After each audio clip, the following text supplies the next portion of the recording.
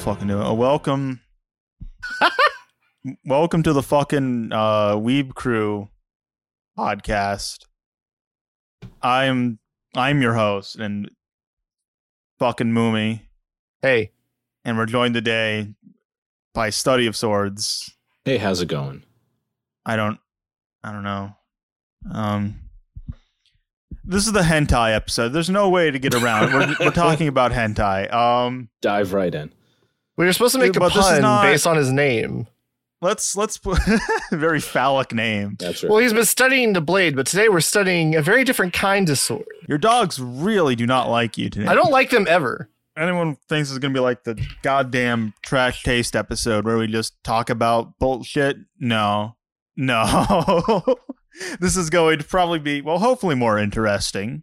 Because, Richard, you came to me with this idea because we were talking about, well, it's like, yeah, you're welcome to come on at any time, but I don't know, what would you want to talk about? And you're like, yeah, I want to talk about hentai. And I kind of was like caught off guard. I was like, yeah, fucking all right. Yeah, sure. Cool. Let's do it. Yeah, I know I know the kind of like stuff you're into, and I don't mean that in a degenerate sense. But I figured it'd make for an interesting conversation. Yeah, it's like, like my one of my guiding principles of being online is, never be horny on main. So I can understand why it would be kind of a shock to be like, this is the guy that wants to talk about animated pornography. Really? Interesting. Wow. What a shock. Well, tell us a little bit about yourself for people who may not be like familiar with you. Okay. Or your content. Yeah. So I run, my name is again, Richard. I run the YouTube channel Study of Swords. It's a sort of general media. It's mostly Japanese visual media, critically examining it and looking at kind of exploring different elements of it through, different lenses, let's say. Different lenses, there's some like psychoanalytic stuff, some some feminist analysis in there, critical theory, Marxist analysis, that kind of stuff. So absolutely. So for those who thought, let that automatically like set the tone for what we're going to be talking about with this episode. Yeah. The goal is to make this the driest hentai episode ever. Yeah. There's no lubrication here. We're going to sap the fun out of it. All right. I want and let that mental image sink in your head. That is. If you're horny at the end of this episode, you're a different kind of level of deranged. You're a real freak. So before I started on the YouTube channel, where I was my primarily facing in terms of interacting with the anime community or fandom was through panels. So the last couple of years, I've been one of the people running some of the After Dark content at Anime North in Toronto. And so that sort of necessitated, it was sort of like, we're looking for people to look into the content. And I had happened to have a passing interest in it. So I'm like, okay, I can start exploring this a little bit more in depth. So picked up a couple of the books that are out on the, that are available that talk about, of course, they're academic text, right? And just kind of built off from there and then ended up where I am kind of now, which is where it's an actual like active topic of research because I just find it really, really interesting. And it's also something I can't really talk about on the YouTube for obvious reasons. Yeah. I don't know what the fuck is going to happen with this. We're not showing anything and we're just talking about, I don't even know if we're going to describe much explicitly. So I think we'll be fine. Yeah, that would be fine. But like because I don't have the budget for a camera. All my content obviously is like voiceover. So it'd be kind of weird to try to do like a hentai. What kind of footage are you going to use to talk about it? Well, you can use this static poorly edited images. That's what people want. That's what people go to YouTube for, right? That's exactly back in 2011. So then what exactly about like, edo anime and like edo manga like interest you like specifically like on like I guess like a quasi academic level? Like what do you find like interesting about it? So what I kind of find interesting is effectively for people who have watched my content, I like taking media seriously, even, bad media. So I think quote unquote bad That's media or absurd media. So I think that, media as it is, there's always going to be some interesting aspect of it. I think that's actually something, a perspective Joe and I kind of share. And so the reason that I guess academically I'm interested in hentai or in the ero side of things is that it represents I'd say like a dark spot in fandom, especially, or at the very least in fandom discourse, because like you don't really now again it might be just my limited experience, but you don't really see people really talking about it, and again because it's pornography, right? And pornography has always had this a pretty effective negative connotation, despite the fact that it's consumed by so many people. And so like when people are talking about hentai and they're kind of like, no one takes it seriously. So as an example, after AN this year, so AN 2023, I was in the Anime North Discord, which they have, and people were kind of talking about things and like, joking about hentai and going to the panel and like, or not going to it and being like, I saw that, but like, it's just people showing up and making jokes and, no one really takes it seriously. And I'm like, right. Well, I do. There's nothing wrong with making like, jokes and having fun when talking about hentai, but that also shouldn't necessarily denigrate or crowd out more serious discussions of it, which is what this podcast episode is going to be about. That's right. Sorry. and so that's kind of the interesting thing. So one of the I guess one of the important hentai or ero scholars in Japan is Karo Nagayama, and they published the book Erotic Comics in Japan, and that's Galbraith actually was the editor and of the English version when it was released in North America. Okay, this is not the one that was published by Faku. This is the other one. Yeah, so that one's by Kimi Rido, which is the history of hentai manga. So the other, and I guess I would probably say Nagayama's text is probably slightly more academic than Rido's. Okay. Even though Rido is like, it's actually, they're both really good texts. Like I would strongly advise if anyone is interested at all about the history. Now they're of course focused on the history of ero manga. But if people are interested in it, the history of hentai from Faku is fairly inexpensive, or the history of hentai manga, I should say. It's not much. Yeah, I really like the cover of it. Oh yeah, I looked up the artist who did. I actually have a copy right in front of me. I looked up the I guess the artist who drew it and some of their stuff, and it's like disturbing, but okay. Well, like, so one of the I guess doujinshi they ended up doing was like a take on Super Sentai, where like the Pink Ranger gets corrupted, but there's like this monster that ends up doing what hentai monsters do, except its semen ate her ova. Interesting. Yeah. I'll look this up later. Yeah, so it's taking notes. literally sticky notes. But so sticky notes. I can't believe that wasn't on purpose. So the goddamn. What I'm getting at, circling back to the topic at hand. So in that text, Nagayama makes a really good point, which is that as it turns out, the only people who seem to take pornography seriously are the people who want to end it, the people who are its opponents and who want to destroy it because they see it as, it's a drain on society. It's as like a threat or like an obscenity, some sort of moral degradation. Yeah, it's a symptom of a sick society and sick world. And so the idea that people who want to take it kind of serious, the idea that people who kind of want to defend it, through things like freedom of expression, or the idea that there's value in people being able to explore the erotic in kind of a safe, controlled environment, should at the very least be taking it as seriously as the people who want it to end. And I think that was like kind of one of those light bulb on moments. It's like, yeah, that actually makes so much sense. And I love the quote that's in. So yeah, I don't know if I can link to these books in the description, but I'm sure you can just type them in and find them. Oh yeah, well, unfortunately, erotic comics in Japan is one of those cases I mentioned. I'm not sure if it'll be in the podcast, but in discussion earlier, reaching out to academics. And so I had is it out of print? No, it's incredibly expensive. It's like 160 US because it's an academic book. Right. Yeah. Now, so I had reached out to Patrick Galbraith to get for a PDF of an article he had written that was related to, I guess, the topic, because it was actually published in one of the journals of pornography studies.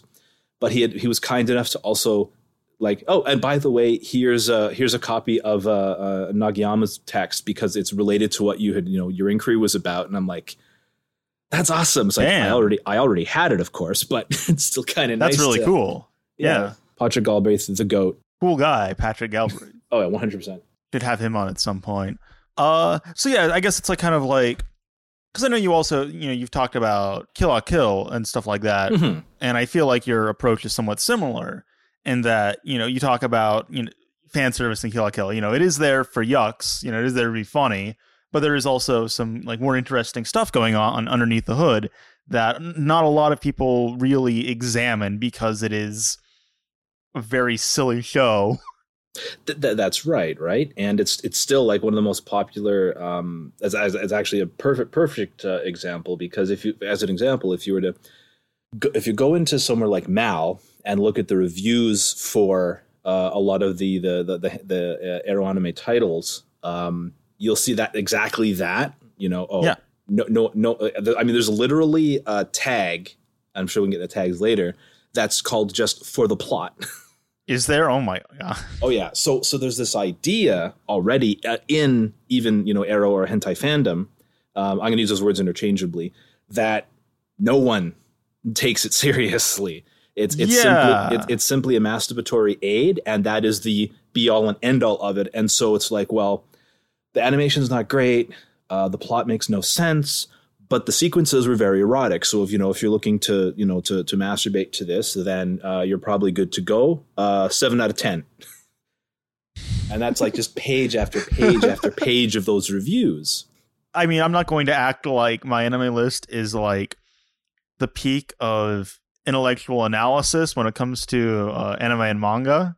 Because it kind of just sounds like you just described a regular seasonal review as well. Yeah, regular seasonal, right? But I do think that is also just indicative of how people discuss. Like, there's this meme that goes around where it's like, I don't know, it's like fucking people like discussing some like who is best girl in some fucking anime or whatever the fuck, and they're like going at each other's throats, and then it's like discussing hentai, and they're all like sitting around like a table like gentlemen in suits.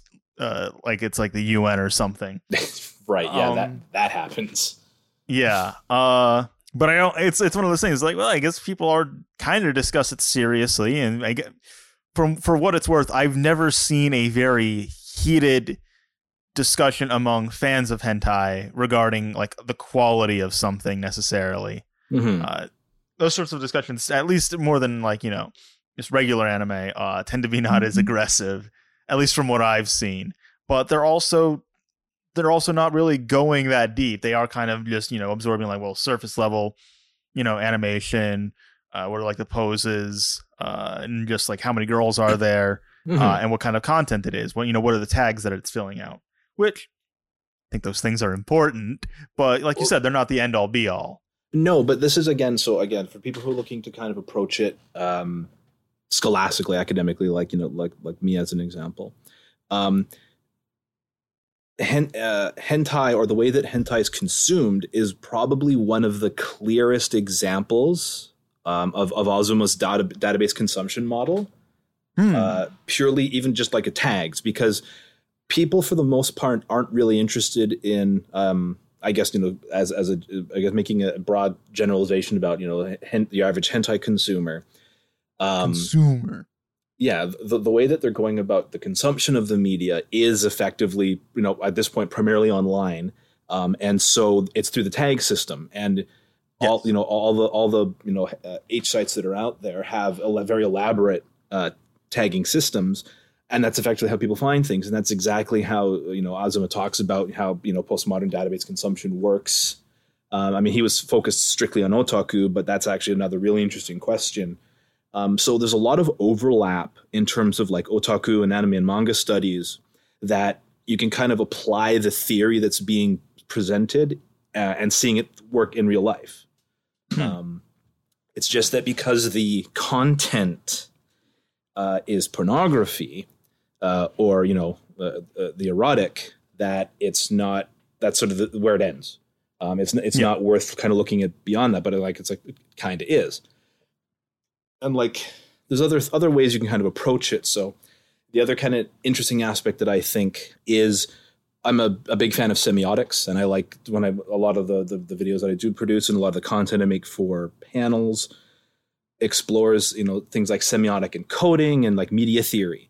And hentai is one of those mediums that really, really relies on that model because there's an entire image-based lexicon that you kind of need to understand to be able to interpret what's going on in a page and not just to see what's going on. Because you can, so as an example, one of the panels that I've done the last 2 years, when I'm talking about this specific element, I'll have like a manga panel up, and it'll have a sequence where you'll have like so it's a man and a woman.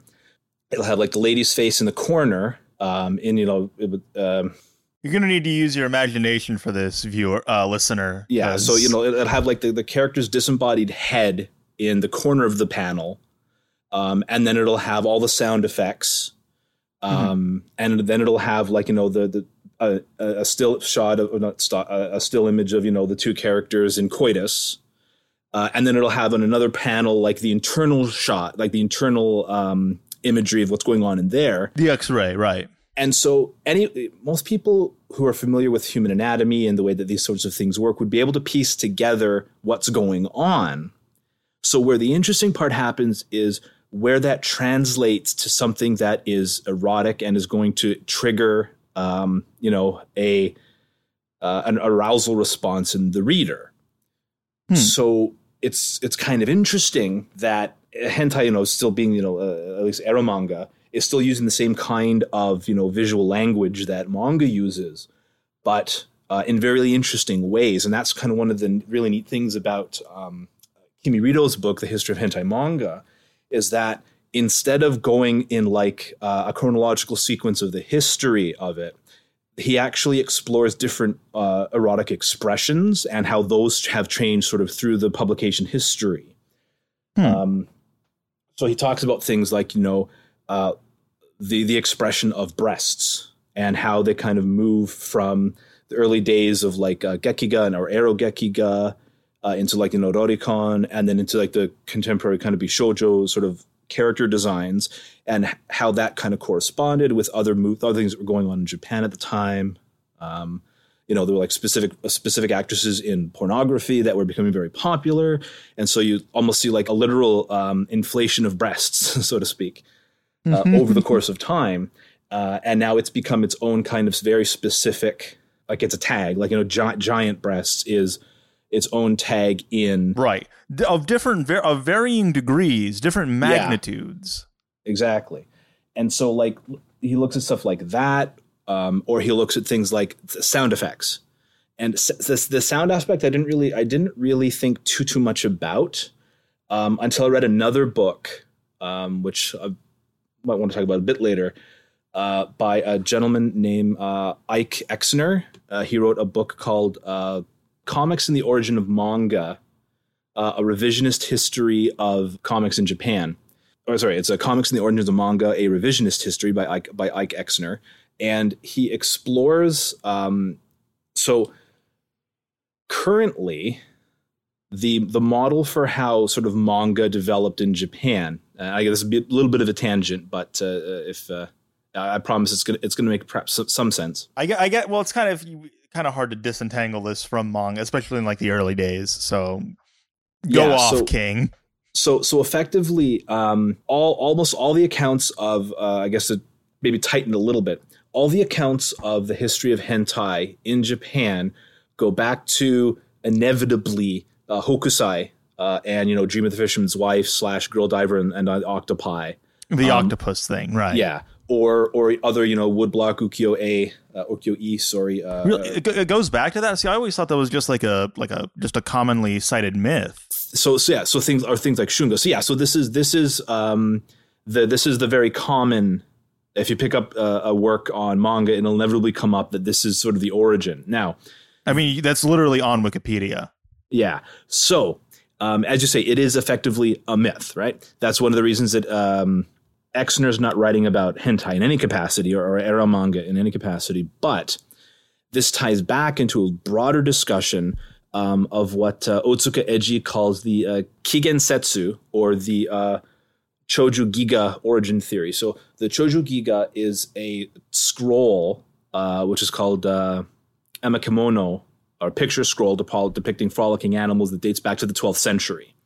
So if you pick up a text like, I think it was Richardson's 1,000 Years of Manga, or you read some of the earlier texts about comics in Japan, they'll inevitably go back to this kind of pedigree that manga, rather than being what it is actually this incredibly ancient, uniquely Japanese media form that goes back to the 12th century. They've been making manga since then. Now, most people who are honest with themselves would be like, well, no, but they'll go back to Hokusai because he published, his daily manga. Right. And that's where the term comes from, isn't it? Yeah.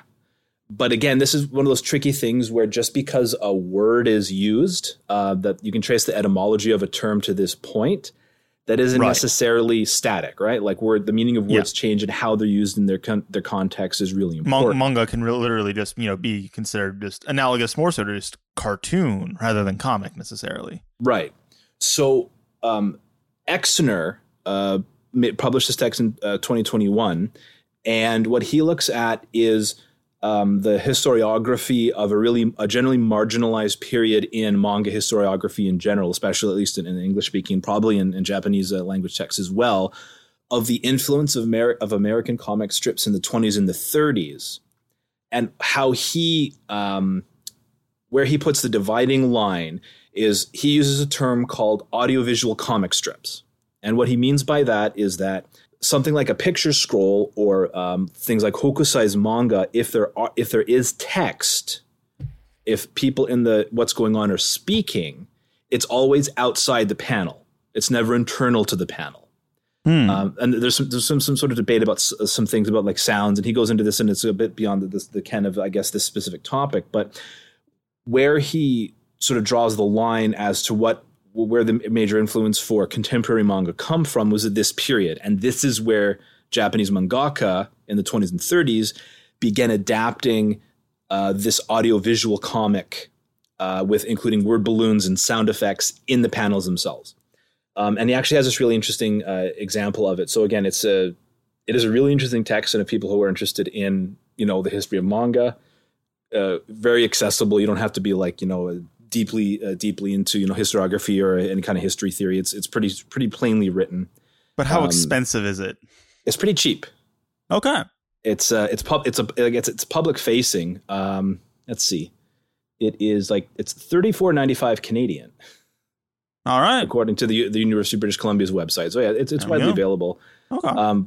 But yeah, so what all this has to do with is, as it turns out, the history of ero manga is also significantly more recent, and the reason that people want to try to trace a genealogy back to a figure like Hokusai is again because of the content. Well, if it's just smut, if it's just pornography, then that's not really something you can be proud of in terms of a cultural product. But if you can spin it so that the origin of tentacles in ero anime or in ero manga is, one of the most famous Japanese artists of the 19th century, then suddenly that adds this veneer of cultural significance.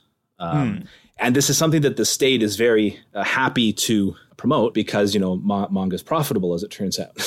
Yes. So this is actually something that's kind of interesting in terms of the way that people talk about it, is that even in Japan, this, again, like the idea that, manga is this relatively ancient and pedigreed media form is still popular enough that someone like Otsuka Eiji, came up with a specific name for the theory. Some of the people who have written about how that's not the case are people who are writing about ero manga. So both Nagayama as well as Rito talk about this. So Rito talks about the origins of, tentacles and that expression in ero manga, and that actually gets traced back to Toshio Maeda, and Yorotsuki Kudoji. And when he was like interviewed about it, and he's like, well, because everyone's like, well, obviously tentacles are the Hokusai, like that's where the media form comes from. And it's kind of like, well, then why aren't there really any tentacles in ero anime until Maeda's writing? It seems like why did everyone else ignore it? And then Kimi actually suddenly just appears again in the record. And then Rito has an interview with Maeda in the text, and he was like, I had never actually seen the Dream of the Fisherman's Wife, and that was because I was a child. So like my parents weren't like banging down the door to bring me to look at this work of pornography. And so his explanation is he only saw it kind of after he had already started, publishing doji and creating these works. Mm-hmm. And the reason that Maeda went with tentacles wasn't because, Hokusai did it. It was because it, one, got around censorship laws, and that's one of the main reasons I've heard. Yeah, and the history of ero manga and ero anime is a history of censorship. And that's a really interesting part of that as it happens. I'm sure we'll get into that when we start discussing things being brought outside of Japan as well. That's right, because there's again some really interesting things going on. But aside from getting past censors, because a tentacle is not a penis. Or it's not, the glands when they start editing things down to a certain extent with censorship. It also allowed for really fantastic, in terms of like pure fantasy as opposed to like really good options for expression. So Maeda says that he liked the idea of tentacles specifically because he could then pose the characters, and again, almost at least in his writing, it's almost essentially just female characters. He could put them in all kinds of positions that were, especially erotic, that wouldn't normally be possible. And since you're writing in a medium that is fantasy, you might as well try to make the most use of it as you can. And so it basically just expanded what could be displayed, what could be represented in the medium. And then it kind of just it blew up, kind of expanded out from there, so to speak. So I guess it's just one of the things you kind of come to appreciate is that the history of ero manga, or I guess the ero works or hentai, is the history of the anime and media forms themselves. Of course, you can also talk about games, but that's one of the kind of, in terms of like ero manga, ero anime, and ero gay. Ero gay is probably is absolutely my weakest point because I haven't explored too much into it. I've done a little bit of stuff, so like it's like such a massive thing onto itself. That's a whole other podcast episode, really. Yeah. You want to come on and talk to us about eroge, and you happen to know quite a bit about it, leave a comment. I don't know anything about eroge. Well, I mean, I know a bit. Again, just as like eroge is the origin of the visual novel. That's where it started. The first visual novels were eroge, and then they were popular enough that specific eroge titles were popular enough that major game companies that weren't operating on like the PC-98 or the PC-88. I'm not sure the PC-88 is a thing, but whatever the PC platform was, we're like, we could port this to the PlayStation and just remove all the pornography, the 12 images, the 12 pornographic images, and then sell this. The 12 minutes. Yeah, and they did very well. And it spawned this, very influential media form, again, because of pornography. So it's there, and it's always under the surface. And again, why I think it's interesting and kind of worth talking about. So then where does like hentai start when it comes to like, we can obviously like start pointing to like the 80s specifically, unless you want to start looking at like Yasujin no Panorama or So 1001 Nights, like Tezuka stuff. But so are you talking about like ero anime? yeah. Yeah. Okay. So Well, I mean, we can start with manga because that definitely goes back even further. yeah, and they're like everything else. The media forms of manga and anime are very much related and interrelated. Of right? course, But, yeah. Well, see, the thing with the history of ero manga is that it's pretty well attested to. Like again, I have 2 books on it, right? That are widely available. Well, one's widely available, one's incredibly expensive, but. So I guess I'll go. We'll perhaps just run with the ero anime. So the first ero anime that's widely accepted to be the first one that was produced. Yeah. So things like 1001 Nights are mentioned, and Cleopatra is the other one. Cleopatra, Belladonna of Sadness. I mentioned Yasuji no Panorama. I don't think anyone's fucking seen it. Very few people have heard of it. I don't think it's subtitled, but it's a thing that exists. So things like but things like that are different. That's like that's almost like a 60s 70s free love. Yeah, and they're not like they're not, I guess, explicitly depicting the sex acts. If I understand it correctly, it's really more just like there's erotic and there's eroticism, but it's it's more ecchi, so to speak, than it would necessarily be like well, sometimes it's almost just played off as a gag in a lot of ways. Well, and that's sort of like the early history of hentai. There is actually a lot of the gag going on even in anime, but the earliest kind of agreed upon ero anime title is called Lolita Series 1 or Wonder Kids. Right. It's released in that. Sorry, go ahead. I was going to say, was that Azuma? No. So actually, no, I can't say for certain. I'm not entirely sure if I guess because it's not super well documented, mostly because in a lot of countries, it's actually illegal to have a copy of it because it does violate several laws. Of course. But so it's released in 1983. So it's okay, and it comes out of the Lemon People magazine. Right. Which is also like one of the first. I mean, Lemon People is like the first actual Lolita. It was the first Lororicon magazine. Manga Buriko came out to it was a contemporary, but didn't last quite as long. So you had the release of Lolita Anime 1, which isn't to be confused with another one, which is also called Lolita Anime. That's another, that's the confusing thing. There are 2. There's 2 of them, and they're released very close to one another. Anime. Yeah, so the difference is usually it's the Wonder Magazine series or the Wonder Kids, the Wonder series. Right. And so after that, the next kind of important text is a series called Cream Lemon. Yes. This is something that Galbraith has written on. This is actually the article that I had requested to get a copy of it from him because I don't have institutional access to access academic journals. And so Cream Lemon ran from 1984 to 1987. At least the first series did, the first installment. It would have subsequent series running from between 1987 and then the last one was in 2006. And while it was also had Lollicon elements in it, it was billed itself as sort of like the first Bishoujo, erotic Bishoujo series.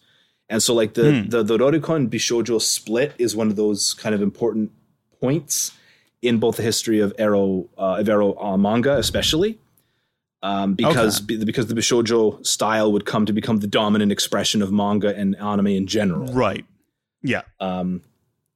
But Cream Lemon's really interesting because aside from it having a lot of videos produced, it also is the origin of a lot of expressions that would become, copied and repeated as, as the iterability goes in terms of the reproduction of the ero anime form. So it would set up a lot of the conventions. I mean, of course, a lot of these conventions were already established in, ero manga because it had been in publication for, almost a decade beforehand. Right. But in terms of, it was just quite impactful in terms of the influence it would have on later people who developed it. And that's, again, one of the kind of interesting things about the production of ero anime is that a lot of the people who end up making it end up going on to do other things in the industry in general. Probably the most famous example would be Akiyuki Shimbo, who kind of like started in just normal TV anime and then went into hentai and then went back into anime. Yeah, so I'm just looking at some of my notes from my so one of the areas I'm kind of weaker in terms of this kind of stuff is I am terrible with people's names and especially things like directors. As an example, so there was a title that came out in 1986 called The Legend of Leon Flare or Reion Densensu Flare. And the director of it was Uchida Yorihisa. And he would go on to do something like, become like an episode director or an animation director on things like Char's Counterattack or A Battler Dunbine. And he'd work on some of the Mobile Suit Gundam movies as well. I know the first instance of someone who I knew had sort of got their start as an Aero Dojin producer. And I've forgotten his name, which is terrible. The mangaka of Hellsing. Probably look it up, but I'll look it up real quick. Jamie, look it up. But yeah, so like he got his start doing, Hellsing effectively started as a erotic dojin. Kota Hirano. Yeah, Hirano. So Hirano started life, so to speak, in publishing, and Hellsing specifically started as an ero dojin, and then just again adapted it, took out some of the made the eroticism a bit more coded as opposed to overt, and then we ran with it, and then had pretty successful career. So again, it's just. And I don't think it's necessarily right to look at it like some kind of like seedy underbelly, because I think that's perhaps a bit overblown. But just the interplay between these erotic expressions and the production of manga and anime in general, and the sort of cycle between the two is just kind of really interesting. They exist in much closer proximity than I think a lot of people are aware of or comfortable with, at least speaking about like outside of Japan. Yeah, and I think it's probably again, I'll be perfectly honest. I know very little about the production of 3D. No, sometimes 3D can be confusing, like real life pornography, so to speak, like actors and actresses kind of thing. So I don't think there's the same kind of. I don't think there's the same kind of overlap between people who are producing, pornography who then go on to direct, like a lot of television or a lot of. There are probably some examples, but from what I understand, the world of pornography is a much more insular world. Yeah, especially when compared to like the production of TV anime and again, because you're sharing a lot of the same resources. It's not quite as what's the term, ghettoized, balkanized. Balkanized maybe is a bit better. There's a lot more overlap between, because people are sharing resources and artists and stuff. So there's more cross pollination, I guess, is what we would say. So. With these early video, or I guess these end of video, effectively, this is well before things like Laserdisc or other media forms kind of came on the market. You can still see a lot of the even more what would become, I guess, like hardcore or problematic. Problematic is probably the wrong word, because we're talking about pornography here. So people are like, of course, it's problematic. Even in these early texts, like something like Lolita 1. Lolita Series 1, you still see things like sadomasochism, bondage, again, like tentacles showing up. These weren't necessarily vanilla works. By no means. And so this is, I guess, from a... That's pretty vanilla. Well, now, but by today's standards. I mean, if they're not being decapitated, I'm not for it. Some of them, I think there's probably some cases of that. Like, I think. Oh no, there's plenty of it. Aeroguro is quite a large facet of. Oh yeah, yeah. And again, that's kind of interesting, because when you start talking about things like the nomenclature or the way that terminology works, like the origin of the term hentai, at least as used in North America, is again interesting, because it isn't. No, it's not really a word they use in Japan. No. At least in this way. Yeah. So, in Japan, the terminology that's used, we've been using, is ero, right? So a portmanteau, like a localization of English, though some people will contend that it was in fact a French loanword, not an English loanword, and that's kind of up in the air. most English language texts will say that it's English. I'm sure most French language texts will say that it's French. And then just adding it to the different things, eromanga, eroanime, and eroge. Whereas hentai in North America, or in the Anglosphere at least, and again, it's contested because there isn't a precise. There's not like people can look to like Lolita 1 and be Lolita Series 1 and be like, that's the first one. We know that there's nothing before this, at least that we have any kind of record of. Right. With the use of the term hentai, it's not so clear. There's not like there's not a specific point where someone can point to and be like, that this instance right here is the very first use of this term. I'm pretty sure the wiki page tries to do that, but even like Rito, for example, they're not entirely sure. The most commonly accepted origin story of the term is that North American or Anglo fan subbers heard people using the term hentai and interpreted it as a literal transliteration as pervert, and not metamorphosis, which is its own thing we can talk about. But it's generally thought to be a shortening of hentei soyoku. Hentei soyoku sha, which is an individual with perverted desires. So a fan subber kind of came across that term and was like, oh, well, this is what they call pornography, because they're talking about, perverted people. And so it just kind of stuck and then just disseminated as the consumption of hentai in the media form kind of promulgated through fan subbing communities, and then through official productions through companies like, Anime 18. Though one of the things I'd like to try to find out in my research that I haven't come across is like when they started using the term hentai as like a term for marketing, because in the first series that Central Park Media through its Anime 18 label released was of course Yoroshiku Doji. And in the marketing, they don't use the term hentai. And I'm pretty sure for a lot of the earlier products they released in the early 90s, they don't use that term in any of that marketing. It's something that came on a little bit later. So, but again, that's something I'm looking into at the moment anyways. So then would have been somewhere in between then, basically. Yeah. A little bit after. Yeah. And so one of the interesting texts about that specific period that is now very difficult to get, because it's no longer in print, and even the authors don't really have copies of it, and it was kind of smutty enough that no research library or public library would probably have a copy of it, is a book put out by Helen McCarthy and Jonathan Clements called The Erotic Anime Movie Guide. Okay. And it was published. Hold on, looking at my copy now. It was published in 1998. Oh, you have a copy?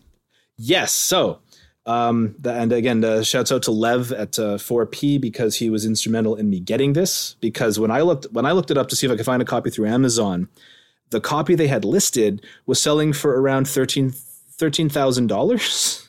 Sorry, that make any sense? $1,300. $13,000. Yeah, $1,300, which is insane. Still insane, right? But then it was like, that's through Amazon Canada. What if I look through Amazon the US, and it's like, oh, there's one copy that they're selling for like $13. So he's like, well, I'll help you out. So I ended up through a bit of a circuitous process getting a copy of it, which is great. And the reason that it's not getting published anymore is that I don't know. I think the publisher's still around, but it's Overlooks. They're still around, but it's kind of been outmoded. Both Clements and McCarthy are like, well, the Anime Encyclopedia has superseded this specific text. But for a text of its time, it's really interesting. And of course, for anyone who's familiar with McCarthy or Clements' writing, there's some of the earlier people who are like treating anime and manga as anime, at least, as a kind of a serious academic endeavor. And it's not without issue. But they were also kind of like, well, why write about pornography? And the films they include in here, they have lots of non-hentai, non-ero stuff in here at all. But they've also got a lot of ero stuff. And so they break things down in categories. And it's really interesting because, again, it's kind of like one of those snapshots. But they have the same kind of, in terms of like the etymology of the term hentai and where it comes from, the same kind of explanation. But they, of course, also do things like fall into the trap of like tracing it back to Hokusai. So this specific text kind of, again, because it's published in 98, it basically catalogs a lot of the earliest and kind of most well-known hentai of that period. And in the UK, so that's where McCarthy and Clements are operating out of, because they're from the UK. The Yorosku Doji was one of those things that kind of like scandalized the British press.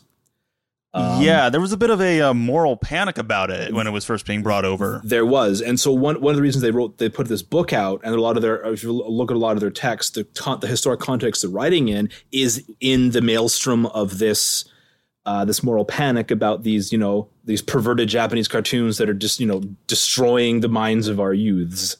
It was coming close to being banned, wasn't it? So, in terms of Yorosku Doji, it is, so there's a corporation. I'm not sure what there's kind of this board in the UK called the BBFC.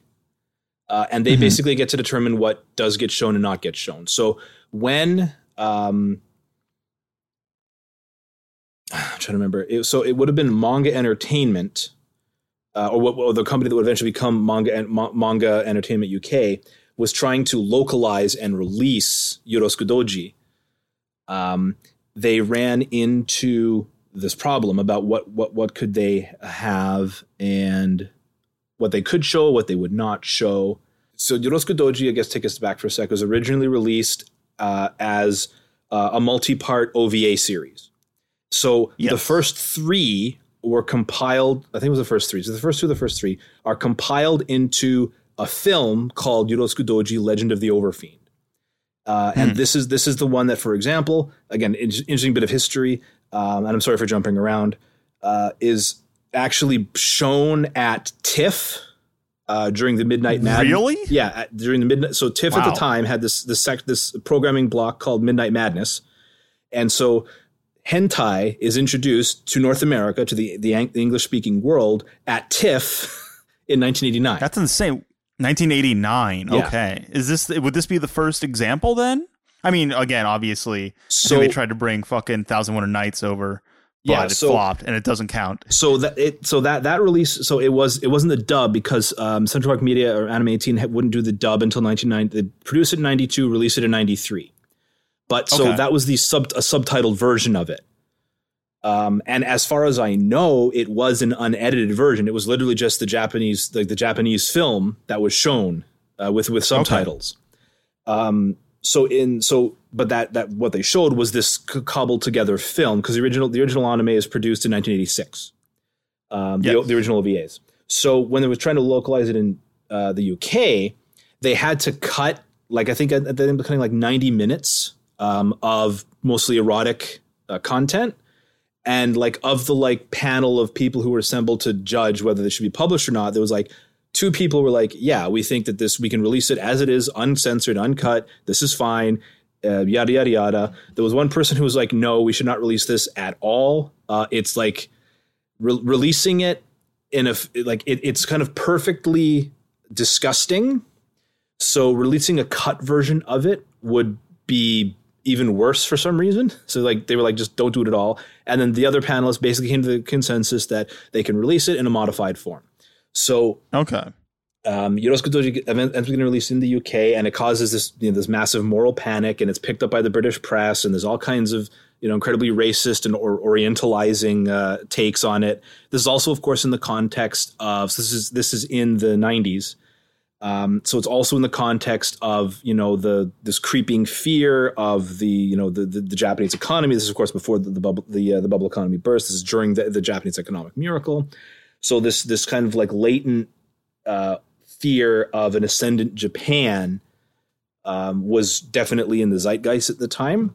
So that gets incorporated into a lot of the articles and writing that get written up about it. Yeah, that's really interesting. Yeah, in terms of the economic situation, I hadn't thought of that. Yeah. Mm-hmm. So there's a lot of I guess my academic background is in history. I have a degree in history, as it happens, and so like taking like a historiographic, trying to understand texts in their historic context is always really interesting, because there's always some other layer the kind of atmosphere that texts get published in or things get released in. This is, again, multiple reasons why I find this interesting. And obviously there's enough academics who are writing about it that also kind of find it interesting, which is neat. So how familiar are you with like Western kind of adult animation? I guess kind of, I could probably name some of the, like, you know, the bigger titles, definitely. Like, you know, texts, obviously, like Fritz the Cat, like the heavy metal film, the heavy metal, like Heavy Metal as a magazine, you know, the works of people like R. Crumb and like the alternative comics kind of scene. I have vague familiarity with that. So in the context of like those, because obviously Fritz the Cat's like 1972, Heavy Metal's like 1981. Like clearly there was like some kind of precedent for like adult, you know, not like adult animation in the sense of like just for adults, but like adult animation for like pornographic reasons. So it's not like Legend of the Overfiend 1989 was like, what's the context for it being introduced, for it having that moral panic, like even within the context of like Heavy Metal and like Fritz like existing already. Like, well, I guess because I do apologize. I would have to look at it more. So I guess I'm speculating at this point. But you're good. A text, so a film like Fritz the Cat, doesn't have the level of it has, you know, sexual content, but it's not anywhere kind of explicit. So I guess the other thing that's relevant is that at the time, or it's meant to be tantalizing. It's not a pornographic film at the end of the day. Well, it depends on who you ask. I guess it does.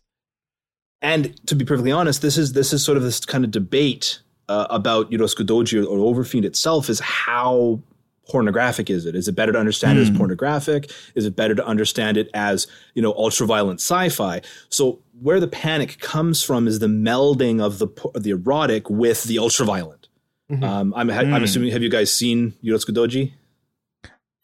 Nope. No. Okay. So, we talked about it with Johnny when he was on, and I was like, I'm gonna watch this. I need to watch it. Still haven't seen it. I've seen some bad stuff. I don't think I've seen Overfiend. No. I mean, again, comparatively, so one of the things you'll see in a lot of the earlier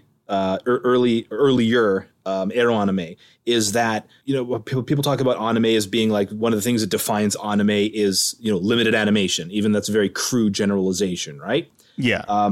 Ero anime makes explicit, like very obvious use of a lot of stills or very, very muted, limited animation. So where a character, where one of the female characters is the sort of the first sequence that involves tentacles that happens near the very beginning of the film, or the beginning of the OVA, is she's basically like there's the two characters and these are college age people. And in this case, they actually were college age. They weren't like aged up for the American release. Right. So that's a first. Not a first, but, you know, we were talking about Lolita and stuff beforehand. Yeah. So the sequence that happens is they're basically making out in, I think they're in a gym, like they're in a gym locker room, as you do. And then this other character is like, and they reveal themselves to be like a monster. And then they start effectively, you know, sexually assaulting or raping the female character. And she's kind of, again, lifted up in the air, and there's different kinds of angles.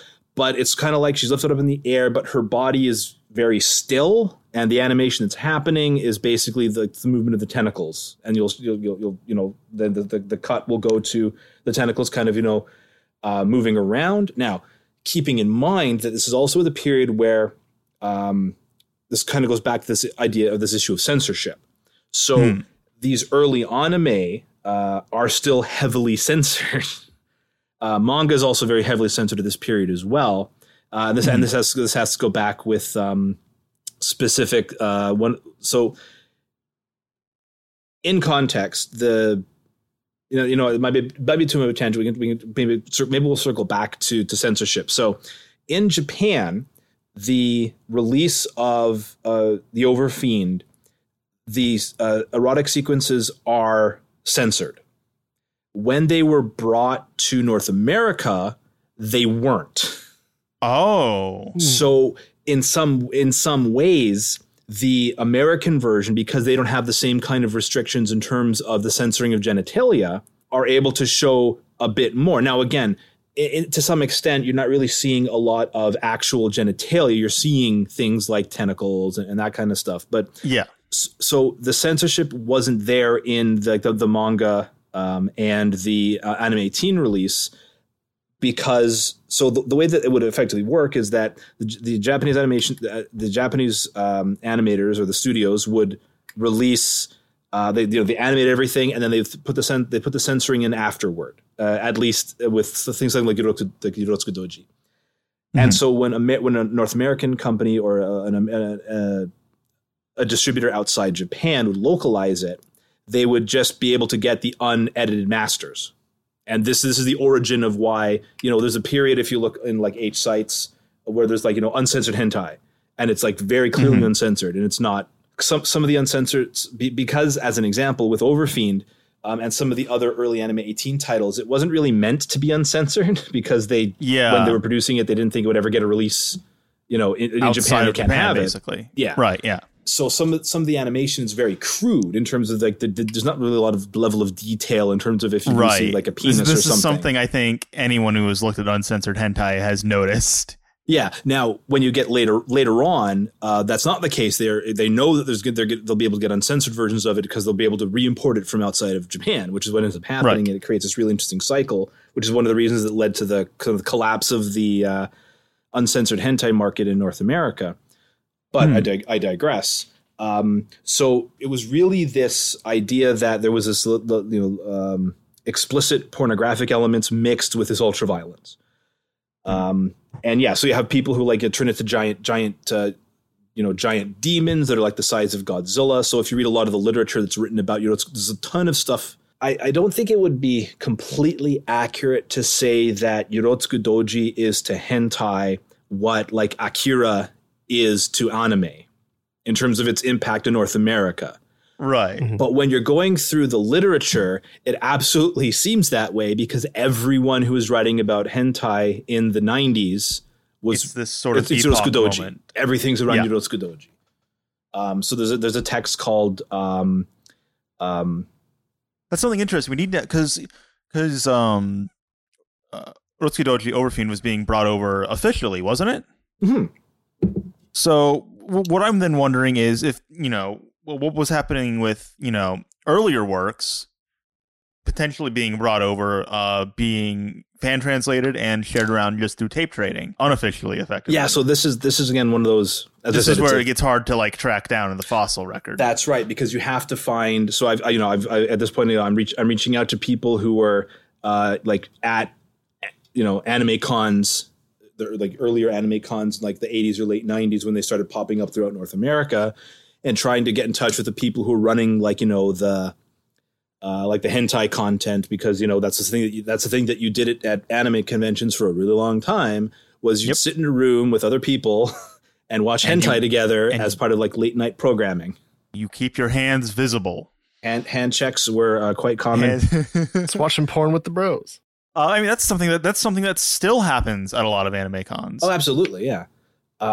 So trying to reach out to the people who are running the programming is probably, I think, will be a good way to find information out. I have to just like troll through Usenet and like look through forums. And it's as I said, this is an ongoing research project for myself, so I'm looking into. But I could not say off the top of my head like what the fan side of things we're looking at. I have at this point really focused more on the professional side, and that's why trying to get in touch with John Cirabella is so important. Because I've been trying to reach out to him because of the sort of the research project I'm working on, which is effectively I'm basically trying to develop a history of hentai in North America because it's not something that's been super well written on. And so Cirabella is, because the Position Media Blasters and Kitty Media is a significant part of that history. And so I've emailed him, I've DM'd him on Twitter, I've responded in Twitter threads like, hey, I'm doing this research project, I'd really like to reach out if you want to ask questions. And it's weird because like other people who I've reached out to have been very receptive. and either would do it, via DM or, shoot me an email and some questions, and I'll answer you back when I have the time, which is, fine. But like, so I follow like the Media Blasters account. I follow like this other sub Media Blasters account, like their tweets, respond to their tweets. Really, it sounds like you're just cyber stalking him at this point. That's right. I don't think you understand how important kiddie media is in this puzzle, because I've got a source from Anime 18, and so from Central Park Media, who's talked about that early history, and that's where it starts. But Kitty is important because it basically starts from the early days up through until what happened with Faku and where they kind of are, where they're sitting now. Right. So even if like I've actually got I was able to reach out to one of the voice directors, casting directors for some of the products that Central Park Media Blasters are working on. And she was like, oh, yeah, just shoot me an email. So I'm like, well, maybe this will be another way that I could get to, trying to get in touch with Mrs. Cirabella. So John Cirabella, if you end up watching this video, please hit up my DMs. It's at StudyofSwords.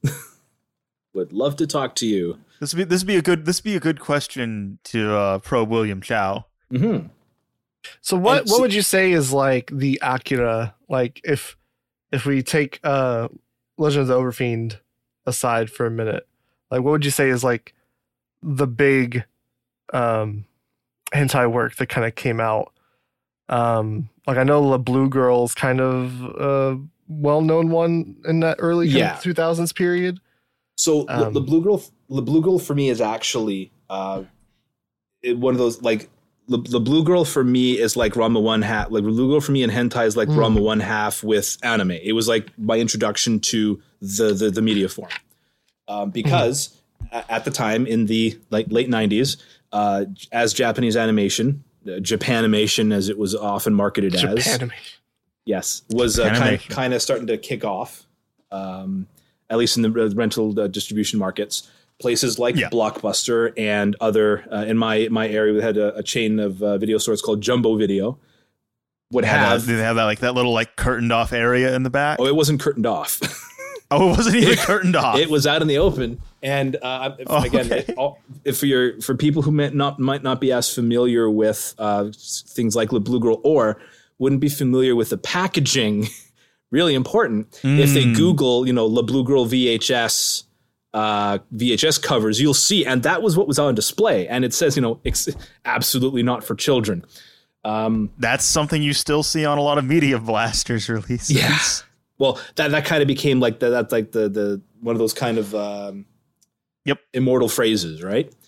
Absolutely not for children. Absolutely. And you really need to emphasize that because it's animation. And at this time, people would still have been associating animation being children's content. Well, that's just it, right? So you need to stress that. You either had, video clerks who were, because again, if you look at the cover of La Blue Girl, they just have a little circle covering an area. Now, again, because of censorship in Japan, you don't actually see anything like penetration. It's just like the area is basically just kind of like blacked out on the front of the VHS cover, but it's incredibly explicit. It's a girl who's being lifted up, whose clothes have been torn apart with all these like tentacles writhing toward her, and she's like, use your imagination, folks. Yeah, or again, just look it up on Google. You'll find it very easily. Look it up. And they just put a little sticker over the area that's kind of blacked out and be like, oh yeah, this is fine. This is fine. Now we can have this on a video shelf, right? No worries. So it was either through derelict or people who just didn't care or knew what either didn't know what it was or didn't care, allowed me and my friends to rent it. And so, oh my. So yeah. So, and again, so the Blue Girl is quite formative for myself, and I still think it's good. It has, I think, an interesting story in terms of the general narrative of it. And interestingly enough, so one of the kind of interesting things about, I'm going to say interesting a lot, the early Anime 18 stuff is that the people who were producing it don't want to talk about it, didn't want to talk about it, and almost everyone who was involved used pseudonyms because they were embarrassed. You mean on the Right. localization Yeah. side specifically? And on the localization side, yeah. So for the Anime 18 through Central Park Media, they don't want to use their names. They don't want to be associated with it. Even though Central Park Media went bankrupt years ago at this point, but the founder still, as I have been told, does not want to talk about hentai, which is like, damn, that's a shame. And again, this sort of stigma. So again, I apologize, a little bit of a tangent here, but like Patrick Galbraith, because he writes about this stuff, talks about. He didn't actually come up with the term. I can't remember who it was that did, but there's something called the erotic barrier. It might have been Otsuka Eiji, actually, but it's basically this idea that people don't want to talk about it. And so it gets in the way of being able to do things like define the history about it, this stuff, because people are embarrassed. They don't want to talk about it because, they're making these, raunchy, violent, pornographic things that people would like look at them. They wouldn't be able to, they wouldn't show it to their mom. So they're not going to want to put their name on it. Right. But getting back to your question, I don't know if they're, like I said, I think Yosuke Doji definitely fits that. I can think of kind of more flagship series in the early 2000s, like Bible Black as an example. Right, yeah. Bible Black. Kind of comes up probably, or Legend of the Necronomicon. What about Rape Man? Again, Rape Man's one of those things where it's kind of like Rape Man, Bondage Queen Kate. These ones that have these kind of goofy titles. And still pretty explicit stuff. Still pretty explicit. Did you know, by the way, there's like 9 live action Rape Man films?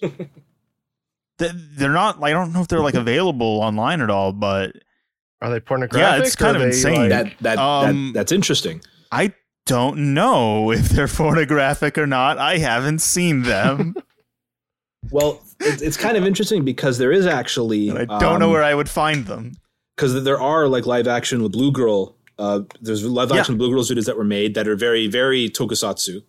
And then now they have. I haven't actually watched any of them, but if you're ever on the hentai sites and the banner ads they have like a series called Hentai, where they just have women who are engaging with in coitus with, again, like either completely 3D animated things, but it's kind of like trying to take that to the extreme. And be more explicit than you would be with like the tokusatsu stuff. Interesting. Yeah, not my bag, but it's there, and it's interesting. It's interesting that it exists. Well, I guess it's kind of interesting to go along with what you were saying with like the Blue Girl, and them being kind of like ashamed to like be associated with it and kind of avoid it. That's kind of still pervasive in the industry, like of localization specifically. Like even more modern, like recently, like you got like all the fucking like Yuaka or like Sexter Credit, like their dubs, being very kind of infamous for just kind of taking the piss out of the whole thing and just being like a comedy, almost like ghost stories. Where it's just like, And again, this is one of the interesting cultural artifacts is that with a lot of these early Anime 18. Or I guess I shouldn't really say early, but the Anime 18 VHSs and then eventually DVDs that are put out, because it was pornography, they wanted to kind of have this at least some kind of veneer of respectability, and they also wanted to be able to skirt any potential censorship issues or potential lawsuits, because in this case, many of the characters are aged up. So there's always a disclaimer, anyone engaged in, sexual activity, is over the age of 18. They're absolutely not over the age of 18. Yeah. A lot of them are set in high school. But in order to add to this kind of kayfabe effectively, Anime 18 produced this little 3-minute long educational video about anime. And it's really cool because at the beginning of every one of the, at least a couple of the, like Overfiend, they had it, the Blue Girl, Twin Dolls, and some of their other series, they'd have this little video that would explain what anime is, why the characters have big eyes, why they have multicolored, why they have different colored hair, why they're walking around in sailor uniforms. Well, actually, there are colleges and trade schools where they still wear those uniforms. So really, these are absolutely over the age of 18 and not teenagers. Please believe us. Please don't sue us. And when I talk to people who are involved with that, they're like, yeah, that was literally, it's kayfabe. It's all kayfabe. Everyone knows that these characters are not over the age of 18, at least. Now, again, in Yorosuke Doji, they were, but like the Blue Girl, they're supposed to be high school aged. But it still talks about things about like anime as I guess, even though the people didn't want to be really involved with it, it was a paycheck. There's even though it was like kayfabe, it's still, I guess, this level. It took it seriously. Like there aren't goofy dubs, at least with the Anime 18 stuff. They did a pretty literal transliteration of the text that was of the Japanese. So they weren't doing ghost stories. They weren't doing some of these other dubs where they were. Now, again, some of these like La Blue Girl have these comedic elements to it, but there is also, there's action sequences, there's real danger, there is, graphic violence. Right. But but despite the fact that they were embarrassed and they didn't want to talk about it, they still treated it like a legitimate media property. Some form of respect was given to it. Yeah. Now with like the modern, like the dubs, I guess were those just like DVD releases where like you could at least choose the Japanese? I would assume. Yeah. In many cases, yeah. So like with a DVD, because they have the option of doing like the dual audio tracks, there are some versions where you are able to get there is a dub and there is a sub. And again, as North American anime consumers became more refined in their tastes, and sub versus dub is a thing, was a thing, and it's a meme. It's really been a thing for decades, and it will never go away. It'll never go away. There are certainly versions of these texts that do have, if I'm not mistaken, have both English, were dubbed, and would have subtitles as well, especially during the kind of like the golden age is perhaps the wrong word to use, but during the height of release of physical media of hentai with companies like towards the end of Central Park Media's existence, let's say, and especially with like Kitty Media. Or the Kitty Media label through Media Blasters. Media Blasters, yeah. They would have. Bear with me for a moment. Actually, let's have a look here. Seeing recently, Media Blasters is working on the live action version of Doomed Megalopolis, which just looks fucking lovely. Yeah. So as an example, right now the first volume 1 of Bible Black, which was originally released in 2002. Has both English and Japanese language options. So they'll have the dub, they'll have the sub. So maybe you feel like you want to be like, give them the benefit of the doubt. Maybe it's like a matter of like they wanted to provide a dub for like that preference, but like even though they were embarrassed about it, so maybe it was more like a focus on like we're doing distribution on the Japanese release with subtitles, and the dub's kind of there if you need it or want it, I guess. Well, here's the thing, I guess, is that, as I said, I've spoken with people who worked at Central Park Media in that era and their opinions on it. I haven't had the opportunity to speak with John Sarabella, please reach out to me, about Media Blasters and the Kitty label and how they felt about it. And I kind of get the feeling, at least through the current content, the stuff that they're still putting out, the fact that that they continued to be like effectively one of the only producers of localized physical media for hentai for a significant period of time. For anime specifically. Because there's stuff like Faku and J18 Publishing, which handle like the manga side of things, but no one's really doing physical releases of anime. Yeah. And as I said, like there's a whole hentai. There's a whole reason why the like North American localization of anime kind of collapsed. And why it's now like incredibly niche. But with that said, Media Blasters is still promoting it and it's still producing it. So one of the people I have reached out to and have spoken with is like one of the casting directors who's currently working for Media Blasters. And so it's kind of like they kind of wear their hentai bona fides on their sleeve. They're not embarrassed, so to speak. Yeah. So I'm curious if there's perhaps was by that point when Media Blasters kind of started getting into it and they released the Kitty label, if there was less of this kind of stigma At least in terms of like the sort of like the company ethos. But again, it's ongoing. Research is ongoing, so to speak. So, yeah. I guess kind of going back to a little bit to when you were talking about like the discussion of hentai or ero manga and ero anime or whatever not being really taken like seriously, because like I guess going into the psychology of it, because like I've been curious, right, where it's like you see a lot of like incest shit, like not specifically with hentai, but like in pornography in general, like hey step bro, like that kind of shit. And so I've been curious where it's like, I'm stuck in this washing machine. I'm stuck in this gachapon machine. So I've been curious, and I'm like, what? So what is? Oh my god, they have not been barking this whole time. And right when I start talking, I've been curious because like I was curious. So I was like, well, you have this featured a lot in pornography. So like, where does this kind of stem from? So I've looked it up, and like, you know, something like mother-son incest or whatever in erotic material.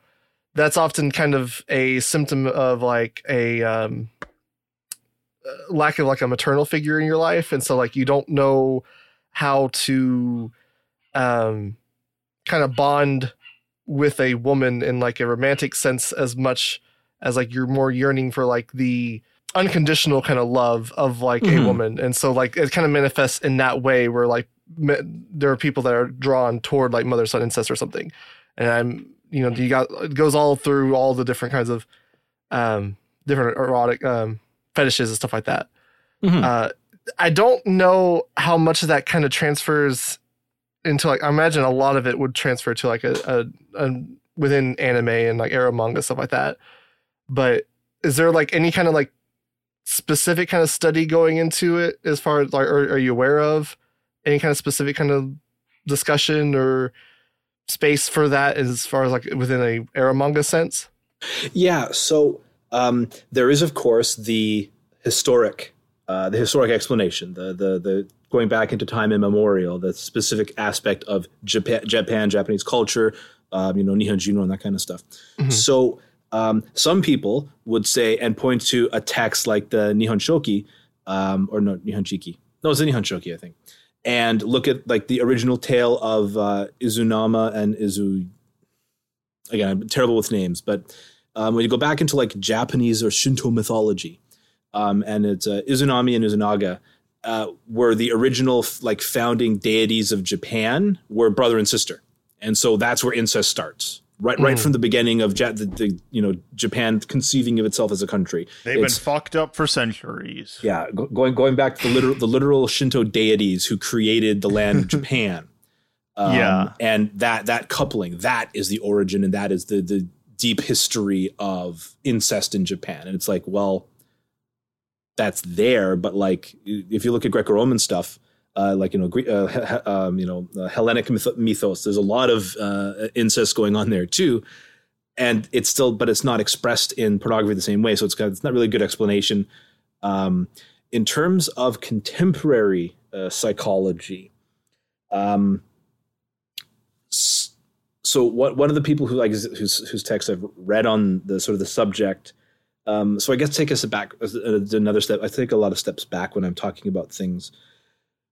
One of the, I want to say that Kimirido, when they were writing about sort of the mentality of ero manga, and what the kind of guiding principle was that anything goes as long as it's erotic. So because they understood that it is a fictional space, because there is a considerable degree of delineation between the real life and the fantastic, especially through a drawn medium, that these expressions that would be taboo otherwise could be transgressed in a safe manner because of the nature of the medium. So as an example, I'm not as familiar with writing on paternal incest, but for something like Siscon, as an example, people who have written about it have been like, I don't have a sister. And I think if I had a sister, I would want to kill her, as sibling rivalry kind of stuff, not literally, right? If I had a sibling, I would be a homicidal maniac. It's just like, siblings be doing what siblings do. It's more so that it's these sort of visual and cultural signifiers of what those relationships represent. You kind of hinted at it earlier, where the erotic manifestation of the big sister or the little sister, I mean, those are two different categories, because that's where this delineation is kind of necessary, because the person who's into siscon that likes the older sister versus the person who's into siscon that likes the younger sister are going for two different things. Right. They're related, but they're different. They're different. Yeah. Yeah. So it's less that there is an explicit, again, there's less an explicit explanation that the Japanese are like uniquely incestuous. It's more so that because of the diversity and the nature of the eromanga and eroanime production and industry, that there's more space given to the fantasy and erotic fantasy that allows for the more explicit exploration of these taboo subjects and relationships that simply don't manifest in like North American or Anglo pornography. Because in Anglo pornography, normally what you'll end up having is, instead of, as you sort of alluded to again earlier, was it's not the sister, it's stepsister, it's stepmom. So they're related. You get the little bit of the taboo kind of adding to the excitement and the eroticism, but you don't have the explicit, we're blood relatives. Whereas you do. Well, I think there's like, I will try and speak on the appeal of sibling stuff. It's not my thing. Mm-hmm. Yeah, go on. Yeah. Okay, but this is a safe space. This is we're not literally judging this is literally just my speculation. And I think that the appeal is literally, this woman has moved into my house and is now like, we are now sharing a fairly close relationship, and we're not related. From what I've read, it's very much like an ease of access thing, right? Like like a proximity sort of thing. Yeah, like with the sisters, it's like, this is a woman that is already in your life. You already have a rapport with. You're not having to build a relationship with them. It's just your relationship is now entered into a sexual one, as opposed to just being siblings kind of thing. Yes. I imagine they're around your same age, so it's convenient, yada, yada, yada, yada, yada. And I imagine step siblings is like very much similar to that. It's just removing that element of like familial and just purely focusing on ease of access kind of thing. Like, this person's already in my house.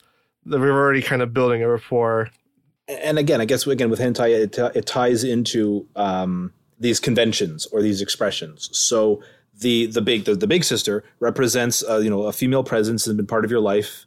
Might be the first time, like a sister or a mom might be the first time that someone had seen a naked woman or a naked boy, if we're going the other way.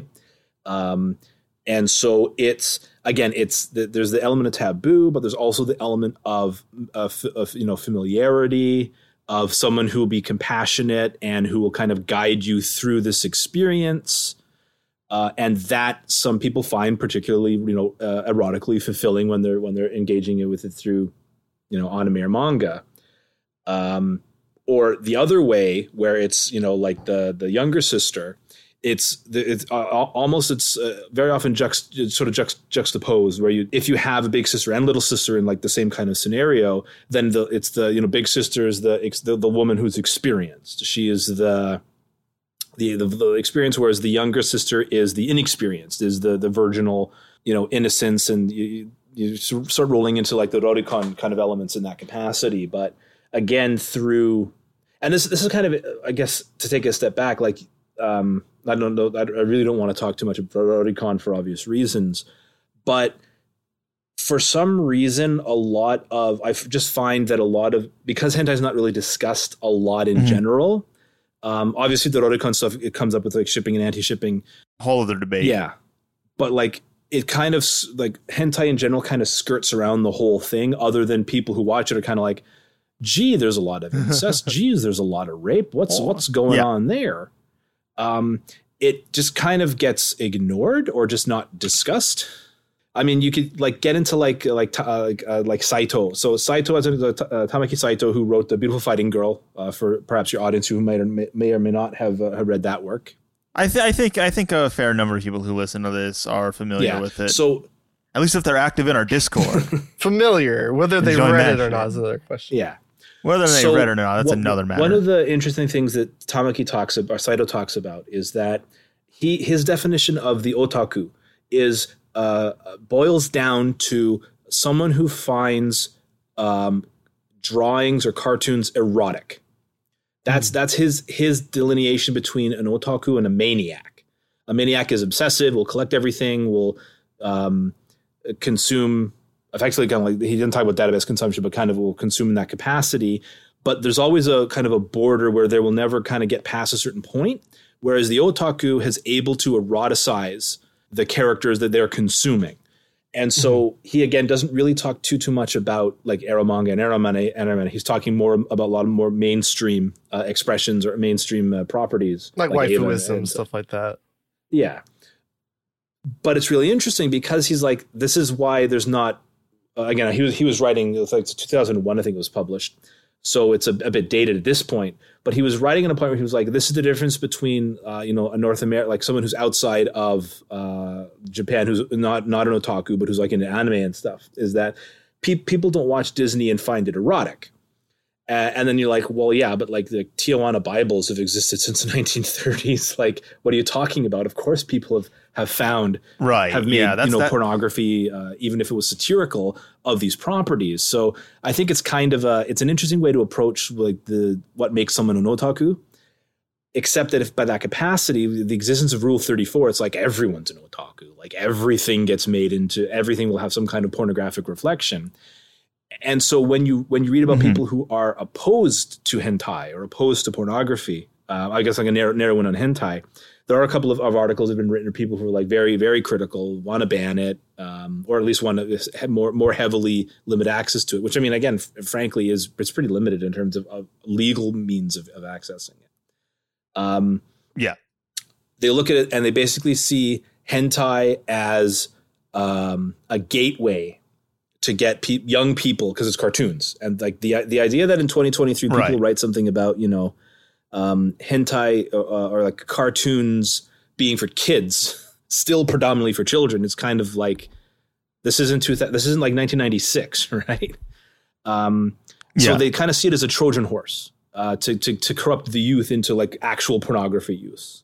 And one of the things they point to is like, well, look at all this stuff where they've got like, characters from, My Little Pony, and they make like pornography of that. And how can you tell me that's not for children? And they're not trying to lure kids in with this. And you're like, but they're not though. Those are adults making that, eroticizing that content for other adults. That's right. For their own consumption or for consumption with other people of their community. Well, I think it might just be hard for people to wrap their minds around that. And so it's definitely an age thing, and definitely, if you're in the culture, so to speak, it makes complete sense, and that gets back to things like semiotic encoding and understanding the culture and how things are produced. So from the outside, I can certainly understand and appreciate that perspective, but it's kind of like if you're interrogating it, you really need to interrogate it and not just make blind assumptions, because that's how you wind up with really restrictive like laws and unnecessary censorship. Right. I mean, Gail and I were just talking about obscenity laws last night and how those are, I mean, even just going beyond like hentai, obscenity laws are just complete bullshit. Like at least in the United States, the origin of obscenity laws was to restrict access to information regarding abortion and contraceptives. Yeah, right. And then and it's still people are still trying to push for its uses because the Comstock Act of 1873 is still on the goddamn books. In Japan, where this content is produced, the way that because so in the, again, I got to take a journey back with me in history. So the early cinema. Oh God! So part one, early cinema. In the immediate post-war period, Japan gets a new constitution, and one of the things that Americans and a lot of Japanese want to do is to not have censorship, because the imperial state has relied heavily on censorship, and so freedom of expression, freedom of speech is enshrined in Japanese law, except for articles relating to, again, obscenity. So the reason that hentai and eromanga is censored is because up to a certain point it was illegal to depict genitalia, and it was illegal to depict genitalia even in anatomy texts up until, I believe, sometime in the 1980s. They still, when they were bringing over like translations of like American or European texts, they had to censor genitalia because it was illegal to have genitalia in a published text or published work. And so this is kind of when eromanga and eroanime is produced, it's heavily censored. And one of the really interesting things about it, I find, is that despite the fact that it's heavily censored, and then there's kind of censorship waxes and wanes, and as there are different kinds of censorship as well. If you look at any sort of doujinshi publication these days, where it can vary between pixelation, whiting something out, or literally just here's a single black bar. Yeah. So so as an example, when the first case of effectively an eromanga mangaka and publisher that was tried and successfully convicted in Japan is called the Honey Room trial. And this is because the censoring that they use in the manga panels was too sheer, effectively. So it was transparent, so you could basically see everything, and it was just a little shaded a little bit. And it was just, things like in terms of like anatomy, it's always sort of like the top of the vulva or the clitoris and the glands on the penis. Those are the two things that get censored. Everything else is pretty much you're good to go. Again, depending on the area you're talking about. But so in this case, it was determined that this text was not censored sufficiently. Now, again, they only got a fine. It's like they got imprisoned or anything. But it kind of so that was kind of like that era. I think this was like circa 2008 was when I don't have to guess. I literally have this information available, like right in front of me. It was 2004. It was the manga anthology was called Mishitsu, or Honey Room. And yes, they were prosecuted and fined for that. But the history of eromanga and eroanime is sort of the history of censorship. And Rido, as an example, instead of finding censorship as a barrier to creativity, finds it as a font. So it's a place of inspiration, and how you work around the censoring is the reason that hentai is the way that it is today.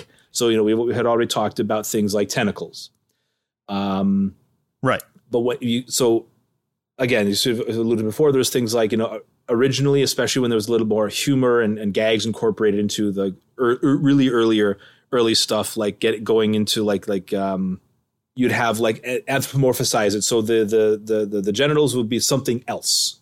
It would be, even like recently, I can think of an example. So are you familiar at all with the series? Bear with me here. I think it's a Mitsuru no Kei, or K-Land. No. Okay, so it was a series that was released. Bear with me for a moment. Again, I have this information in front of me. So Oideyo Mitsuru K-Land, or K-Land. It was released in 2017, and the basic premise of it is that it's actually one of the examples of all the sex is consensual, like through the entire thing. The basic plot is that K-Land is this theme park for adults that's erotic, and everyone's just having sex and engaging in sex acts. So there's a sequence where, as an example, they're walking around with like chocolate penises, and that's like a dessert. And so there's a character who's shown close up, of course, a female character like licking it and like putting it in her mouth and stuff. And it's basically a chocolate penis. And it's not censored because it's not a penis, it's a chocolate penis. But in the actual, erotic scenes, it said the penis is censored. You can't see it. It's pixelated. So the anthropomorphizing genitalia was an early way that they got around it. And then you'd have things like you'd have the blackout, where sometimes it was to the point where it was like literally just a void, and the genitals would come together. And then you go to like things like the bars, like the lightsaber where it's kind of like whited out or it's transparent. And again, some of these expressions were prevalent in manga, and then some of them were specifically present in anime, again, because you have different media forms that need to reflect, they kind of require different ways of doing things. At least in terms of, because of what you can, I guess, portray, represent in a manga panel is going to have restrictions and elements that aren't going to necessarily translate to anime. That kind of makes me think of To Love Ru, because that's like a masterpiece of like skirting around censorship, where like it's very infamous for like it'll have, it might have like like white lines or something censoring like the nipple or whatever, like if they're lifting a skirt or something, but he usually will put something like somewhere where like there's a scene where like one of the girls is lifting her skirt and there's like a faucet that's like censoring, underneath her skirt. But then there's like a water droplet that's like reflecting what's actually being censored. What's there. Yeah. Yeah. And then you got like flowers and stuff that are being used in place of the genitalia and stuff like that. A more insane example is, do you know Parallel Paradise? I'm not familiar with it. It's an isekai manga from the creator of Elfen Lied. Nice. So it's insane, and without like divulging the entire plot, because I guess it'd take too long to explain, but it's basically about a guy who gets sent to a world where he is the only guy in that world. Okay. And in the world, because there are no men, all the girls are genetically conditioned to become immediately aroused upon the slightest contact with him. Yeah. And if they don't have sex by the time they turn 20, they die. Ah, yes. So there are a lot of explicit sex scenes in the manga. And when I say explicit, I mean very explicit. How do they get around this? Well, because the girls are so turned on by this guy, they produce a lot of fluid. And that fluid acts as its own form of censorship. That's right. So which is hilarious. Yeah, it's and that's the thing, right? So like Rito says, like Rito's philosophy is effectively that he feels that the existence of censorship has instilled in mangaka, and he's writing about manga, so let's stick with manga. This ability, this necessity to be as creative as possible, and all the ways to get around this. And yeah, so it's not. So this is it's not against the law. It's not obscene to show seminal fluids or other fluids aren't obscene. It's just that those specific parts of the genitals. This is again like the origin of the internal shot of the X-ray of the cross section, where if you show there's nothing illegal about showing a uterus. And so how that develops is that it starts off by doing this internal scene where you see the inside, the mechanics of what's going on. And when you stop to think about that, if you were to see something like that in real life, it would be, I don't think it would be, and again, I can't, I don't yuck anyone's yum here, but I don't think it would have the same kind of ability to be eroticized the same capacity, because that's that kind of like you move from pornography to health class, if that makes sense. But in the anime expression, the manga expression, it becomes incredibly erotic. So one of the more recent developments of this expression is the uterus kiss, where the males, the penis will effectively kiss the edge of the uterus, and this is a sort of well, that's how sex works, right? Right. Right? But what do you mean it's not? Again, it's a way that the expression it simply wouldn't have happened if they would have been allowed to have just depict genitals straight up. Born of necessity to create something that is even more erotic and more extreme, as an example. And that's kind of that's sort of this really, I guess, for people who are outside looking in, this really bizarre. You have this incredibly graphically sexualized and erotic content showing the literal internal mechanisms of the sexual reproductive organs, but they still can't show a penis. Like they can't. Yeah, they can't. That's sort of the great contradiction of all of this, right? And again, that's really interesting. But again, would most people be like, I mean, I guess there is the market for uncensored hentai is like a thing. It's its own. There's like companies like Hentai Pros as an example.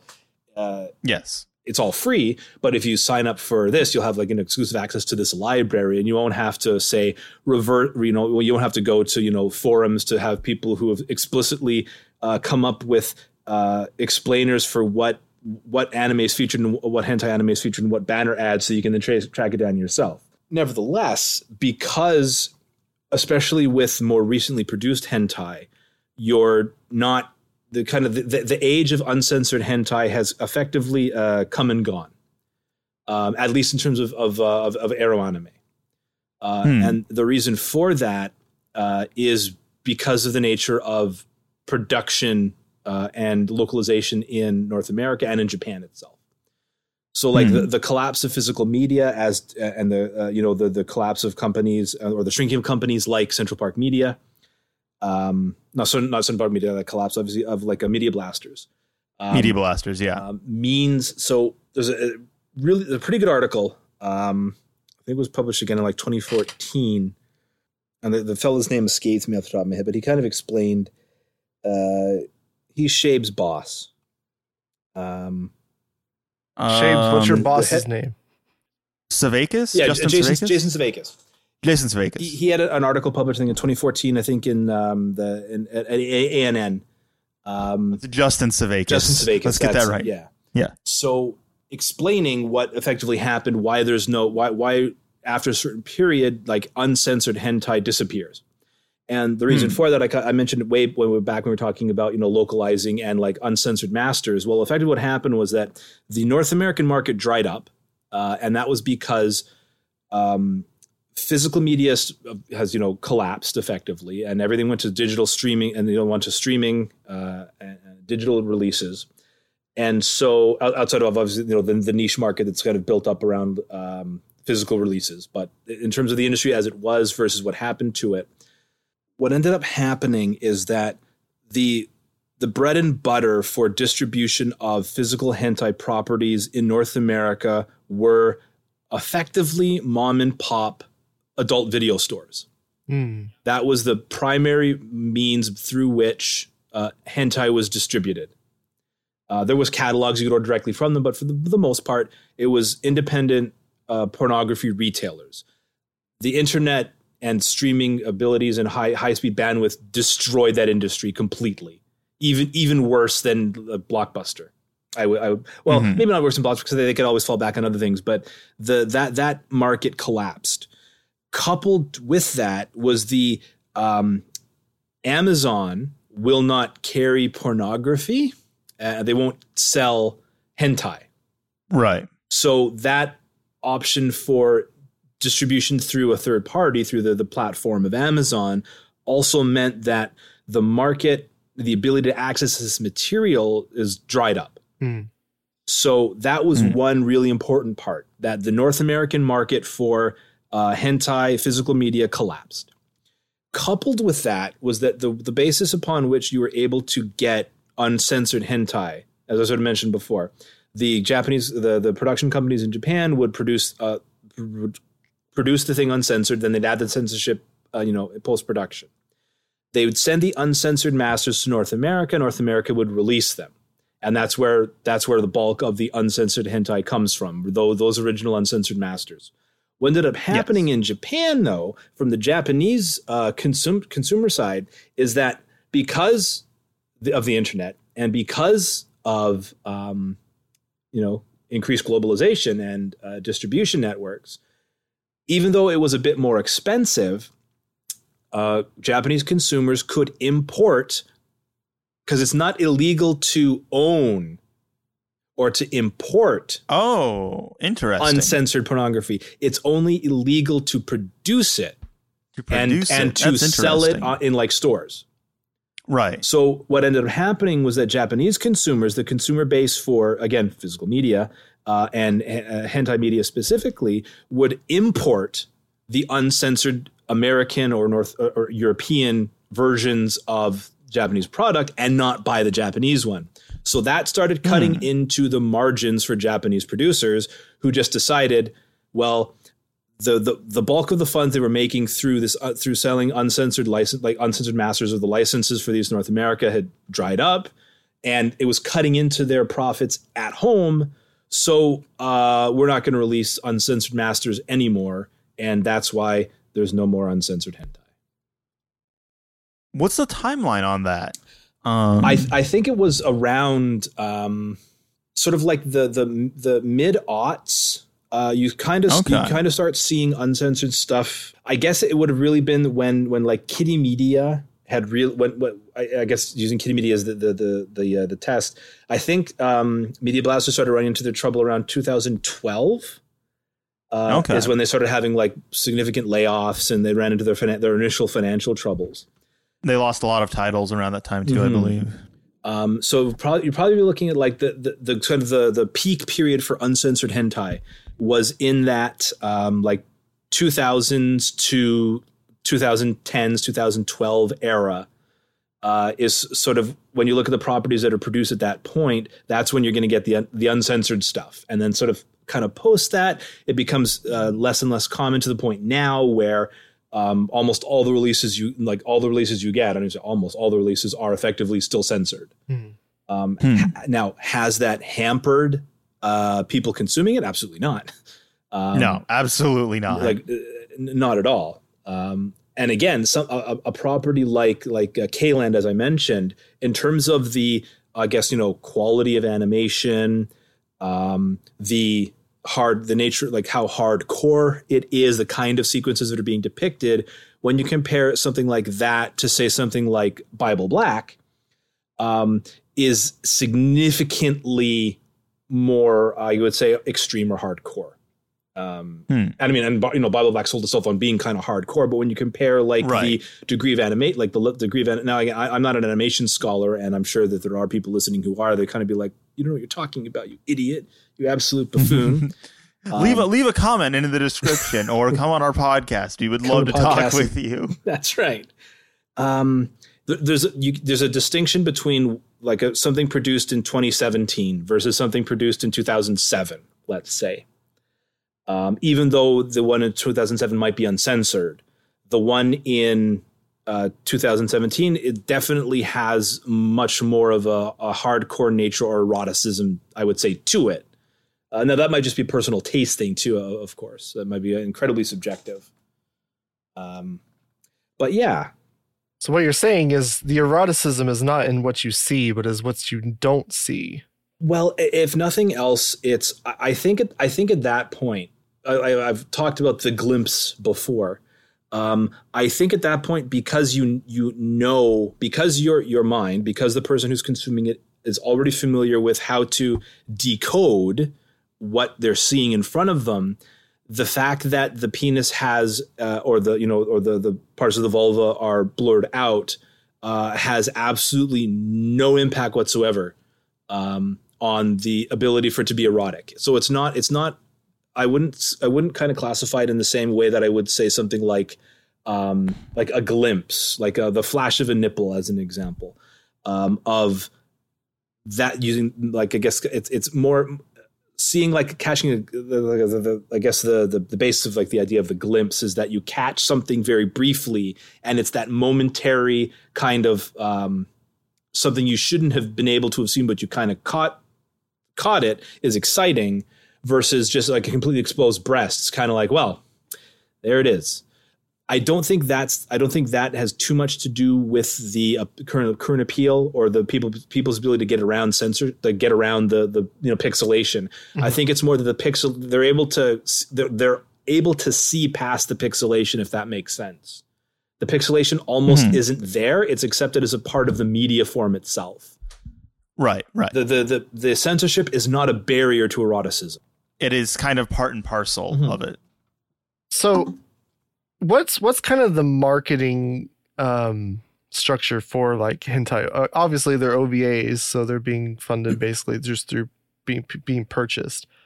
But are you familiar with like how they're chosen to be animated? Like, it doesn't necessarily seem like there's the same kind of structure as far as like, you know, with Shonen Jump or something. Like the publisher of Shonen Jump is the one that kind of funds the adaptation for like a Demon Slayer or something with UFO Table. And it's kind of acting as promotional material for the manga for that publisher. It doesn't necessarily seem like there's that kind of structure in place for like hentai, because obviously some animated hentai is just like doujinshi. Yeah, I don't not necessarily like the animation is doujin, but like the obviously the the source material. Yeah. So again, because I guess my specific focus is on a specific era and primarily focused in North America. A lot of what I have it's again either speculation or just sort of things that I've probably come across. So it isn't my precise area of expertise. Like obviously the sources for ero anime are multiple. You know, you've got doujinshi, you have officially licensed ero manga, you've got eroge, you have visual novels and adaptations of that material into anime. Again, as far as I know, at least currently, I'm not as familiar with any kind of streaming Japanese platforms in terms of what is available, like how much. I know in North America, hentai now is consumed almost exclusively outside of the very limited physical releases through streaming. Right. I'm not sure how it works in Japan. I'm not familiar with the Japanese platforms, but I know that the one of the significant income streams in Japan are people who are buying physical releases of hentai as effectively not a prestige product, but like a specialty product. And that's the main market for that. But I'm not entirely sure how. Like, I know how production committees work for, as you sort of alluded to before.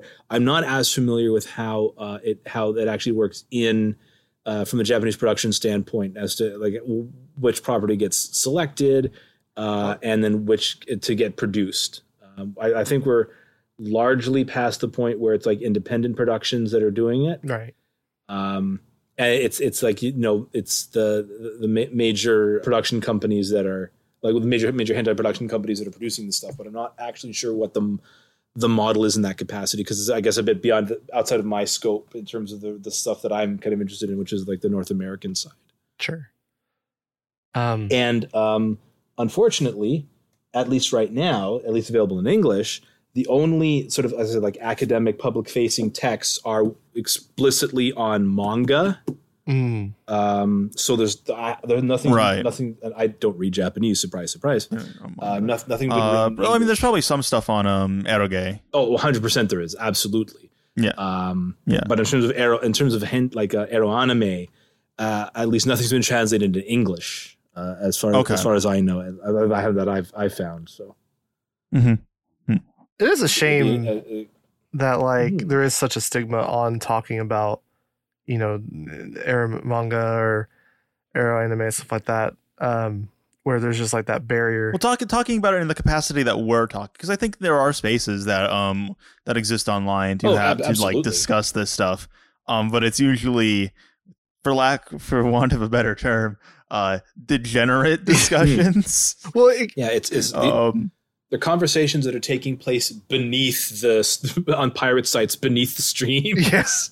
Yeah. The true intellectual discourse. That's right. Certain discords and subreddits maybe as well. But but it's not, there are people, I don't think people talk about or I mean, it's already a struggle in a lot of ways for, just your average consumer of anime to talk about or think about anime in a more analytical capacity. I think there is still like a stigma to that, especially with certain kinds of just regular anime, not even getting into hentai. Yeah, like you see that with 100%. like isekai, right? Because like literally we had check out our isekai episode. Plug all of our stuff. And then that just becomes magnified when talking about hentai. Well, this is kind of one of the interesting things that is happening is there is to some extent a visible trend of mainstreaming more overtly erotic content, or at least attempts are being made. So and this is like in Japan as well. Right. So the best example, easiest example is interspecies reviewers. And yes, because it was still a censored version of it, but it was still initially broadcast on, major TV networks, and they did cancel it pretty quick. Some canceled it, some kept it. That was a whole it kind of got overshadowed by the whole My Anime List thing, but yeah, there was a whole thing with like juggling, because I think Crunchyroll at one point had it, maybe it was Funimation, and then they dropped it, and then it got picked up by someone else. Yeah, it was just so effectively all over the place. So originally it was uncensored on the digital station ATX, and then the censored version was broadcast on Tokyo MX, BS11, KBS, and Sun. It started airing in January of 2022, and by February, Tokyo MX and Sun had canceled future broadcasts. And then the series was originally licensed to stream by Funimation. They stopped after 3 episodes, and Amazon Prime also removed it from its library from 2020. With that said, it was kind of testing the waters, right? So if you look at another series that kind of isn't quite as overt, because Ishiko Reviewers was really, as close as overt softcore hentai was getting. But yeah, shows like this have like existed in some capacity. Well, prior to that, usually they are a bit shorter. They tend to run in like maybe the 5 to 15 minute range. Yeah. Like there's like a firefighter one. I'm trying to remember what the hell it's called. Let me see if I can find it. I don't know what the fuck I type in. Softcore? How the fuck? How do I find this on AniList? Did someone order a firefighter? Someone order a firefighter? I heard there's a burning I need to put out with my hose. Okay, so yeah, stuff like Overflow or what else?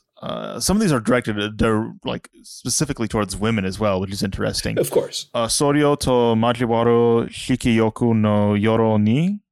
What the fuck is the English name? There is none. All right, why not? But stuff like that is it's stuff that could be coming out around that time and prior as well. No, Overflow, I think I'm familiar with. But because they Fire in His Fingertips is the one I was thinking of. Because Overflow I'm familiar with, but they also did they have like the uncensored version. They said the censored version too, right? And then they have the uncensored version that you could there are 2 versions after. Another example that would be it was one of those problematic isekai. The title's escaping me right off the top of my head. Was it Redo of Healer? Yeah, Redo of Healer. Again, featured significantly kind of more overt arrow sequences. Just literally everything but the genitalia. Exactly, right? And so obviously it had always sort of been, there's examples you can kind of think of, but it is something where you've almost kind of got this mainstreaming of hentai expressions in TV anime, which I think is just a really interesting development. And I guess we'll kind of see where it goes. I'm not as familiar with the broadcast history of Redo of Healer. I'm not sure. But I don't remember hearing anything about it. I don't think it was as much of a fiasco. And again, that might be because it's interspersed. It's the focus of it isn't the sex. I guess you could argue it's that's just an incidental component of it. Whereas Ishiko Reviewers, it's literally the point of the show. Yeah. But yeah, so it's all very interesting. And like I said, there's an absolute, in terms of fan spaces, there's an absolute demand for this kind of content. Like, as I said, I've done hentai panels at Anime North 2 years now, last year and this year. First time after the reopened after the pandemic, and we're always at capacity. And this year we did, I think, quite well, to the point where, so we had, it was the way the scheduling worked was that we had what's called the Hentai Comprehensive Panel, where we just talked about, general things like the history, expressions, tags, that kind of stuff.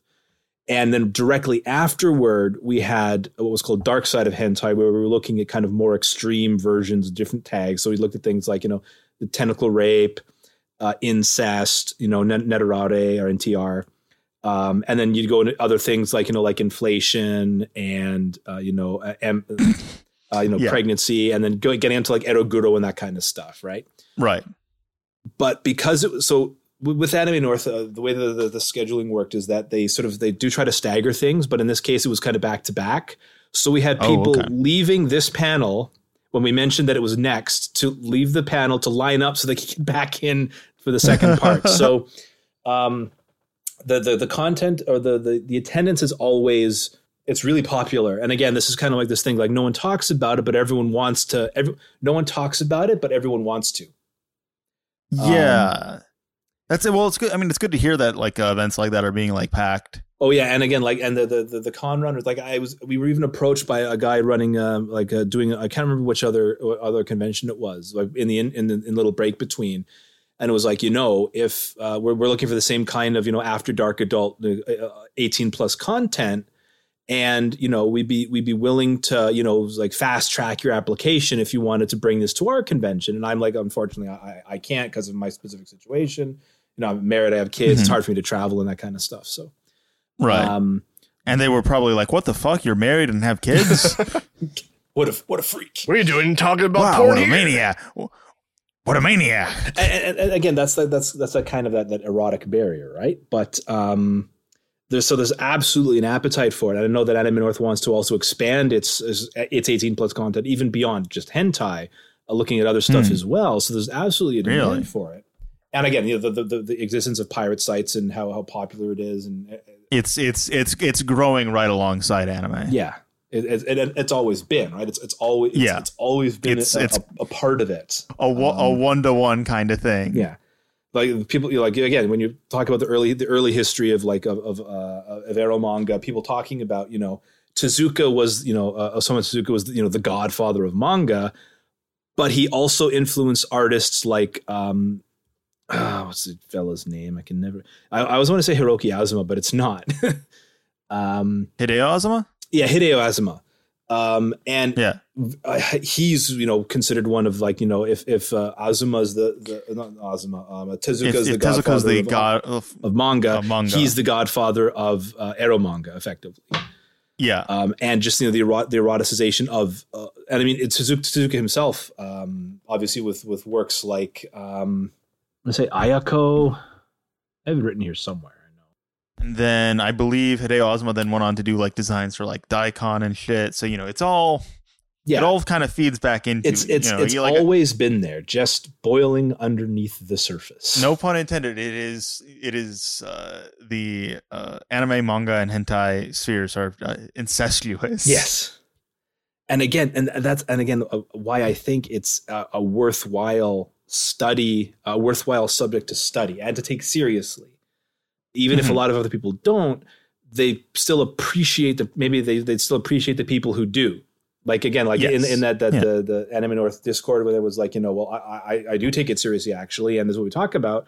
The person wasn't like, what a loser. They were like, oh, that's interesting. Maybe I'll go and see that. Maybe I'll go to the panel. And it's like, oh, that's all you could really ask for. Yeah. It's a shame that stigmatization exists like so heavily. Where like it was a big thing for a while where people were just like dismissive of like Fate Stay Night because like, oh, it's just like a porn game adaptation. Porn game. Oh, it's an eroge. Oh, so it's an erotic game. It's like 10 minutes, and the game itself is like 30 hours. And it's like it's just as like interesting to kind of look into the history of like certain tags or like this techniques for censorship and shit like how that's all kind of evolved as it is anything else. Like, you look at isekai, how people are very dismissive of that. And it's equally interesting just to go and look at like the lineages of like the different kinds of, how they kind of interact with the world, how they are transported, like all those different kind of lineages to kind of look at there. Just people are just so just kind of dismissive of these kind of things where they're like, oh, well, isekai is all the same. It's all just, power fantasy kind of self-insert bullshit, or like hentai is all just tentacle porn and shit like that. Like, it's just, the conversation is not in like good faith, right? Like, it's more just, right now I think the focus on like ecchi or pornographic kind of content in like anime is more focused on like, the lens of which it's being kind of perceived. Like, it's very much like a male lens. It's problematic as far as like how it presents females, stuff like that. And it's like that those conversations are like valuable in the space, but at the same time, they're kind of dismissive of like the history of like, well, why did these things kind of evolve the way they did? And like what interest there could be in like kind of observing that and like kind of talking about that and discussing that and how that could translate to change in the future, I guess. Yeah, and that's again that's where someone like Galbraith is really interesting, because people who write about this stuff, and Rito as well as Nagayama, when people, so I guess again I'm just stepping back again, when you look at some of the articles and things that are written about hentai, written about ero anime, there's always this, it's incredibly misogynistic, and that's all it can ever be. But this has to do with, again, in media theory, something called the subject position. So who is the subject and how are you viewing it? Right. So the automatic default assumption with something like the tentacle rape is that the presumed male viewer is taking on the position of the tentacle monster and the person who's ravaging the female character. And it's never thought for a second that perhaps the person isn't empathizing or seeing in themselves this ravenous monster, but the female character to begin with. And that's the kind of thing that's the kind of expression that something like ero anime can offer. Is it can be an interrogation of gender roles and the role of the individual in terms of what they find erotic in erotic fantasy. Is that the person they're empathizing with isn't the monster, it's the woman. And that can create this, it can problematize this assumed, gender binary, or the assumed gaze that's operating, that you have other alternatives that are available, where the subject position is of the female character and not the effectively disembodied, almost non-existent protagonist kun. There's the memes about the protagonists, you never see their face, and they're literally just empty spaces to have the male viewer insert themselves. But that also means that there's no kind of emotional connection that's being able to be made with that character, because they don't exist. But the female characters do exist, and there's definitely, and again, a lot of the literature, a lot of writing to that effect, that it's the person is not empathizing. Like, how could you say this isn't misogynistic? And it's, well, they're not empathizing with the monster. They're empathizing with the female character, because it's a way for them to explore a gender identity in especially, very highly patriarchal social structures and cultures, that it's the female character that the person sees himself as, and not the monster. Well, when you think about it makes sense, because like a lot of those, the tentacles are very mechanical, right? Like, not necessarily literally, but like they're just performing a function. There's not a like sense of pleasure kind of tied to the tentacles themselves. You're experiencing it from the lens of the woman who's like experiencing it herself. Like, that's the kind of lens you're being presented with. It's not, you're the tentacles. and that's exactly right. And so in a lot of cases, when you look at a lot of the earlier, if we're talking about tentacles, a lot of the earlier tentacle expressions, there is more of that aspect of the person who is attached at the other end of the tentacles is getting something out of it. Whereas as the media forms kind of, the expressions kind of progressed, you do have this tendency to be more mechanical, to be less less about the person who's attached to the tentacles and more just about the tentacles being an avenue for, for eroticism for the again, almost always the female character. Now, it's not always the case, but there is this shift where they are almost as the tentacles are almost as disembodied as the protagonist Kun. Yeah. And again, that just there's so much that you can look if you stop and you apply a critical lens. There's a lot more going on with pornography, and again, in the specific case with hentai, than simply something that's a masturbatory aid. And not that there's anything wrong with, because I'm going to be honest, that's still the primary mechanism, is still the raison d'etre of a lot of this stuff, right? Is as a masturbatory aid, but that isn't all it has to be. And when you get past that element of it, even incorporating that element into it, how is it that people are getting turned on by this stuff? How is it that this has become such a successful and effective means of erotic communication? That's where the really interesting part of this lies. That gets past this is just smut that's destroying society and creating these degenerates. It's interesting because like a lot of the, I guess you'd call it, stimuli that kind of spur these kind of artistic directions of like tentacle kind of stuff, like they're very similar to the stimuli that was in the West. They've just kind of manifested themselves through a different cultural lens here in era manga and hentai.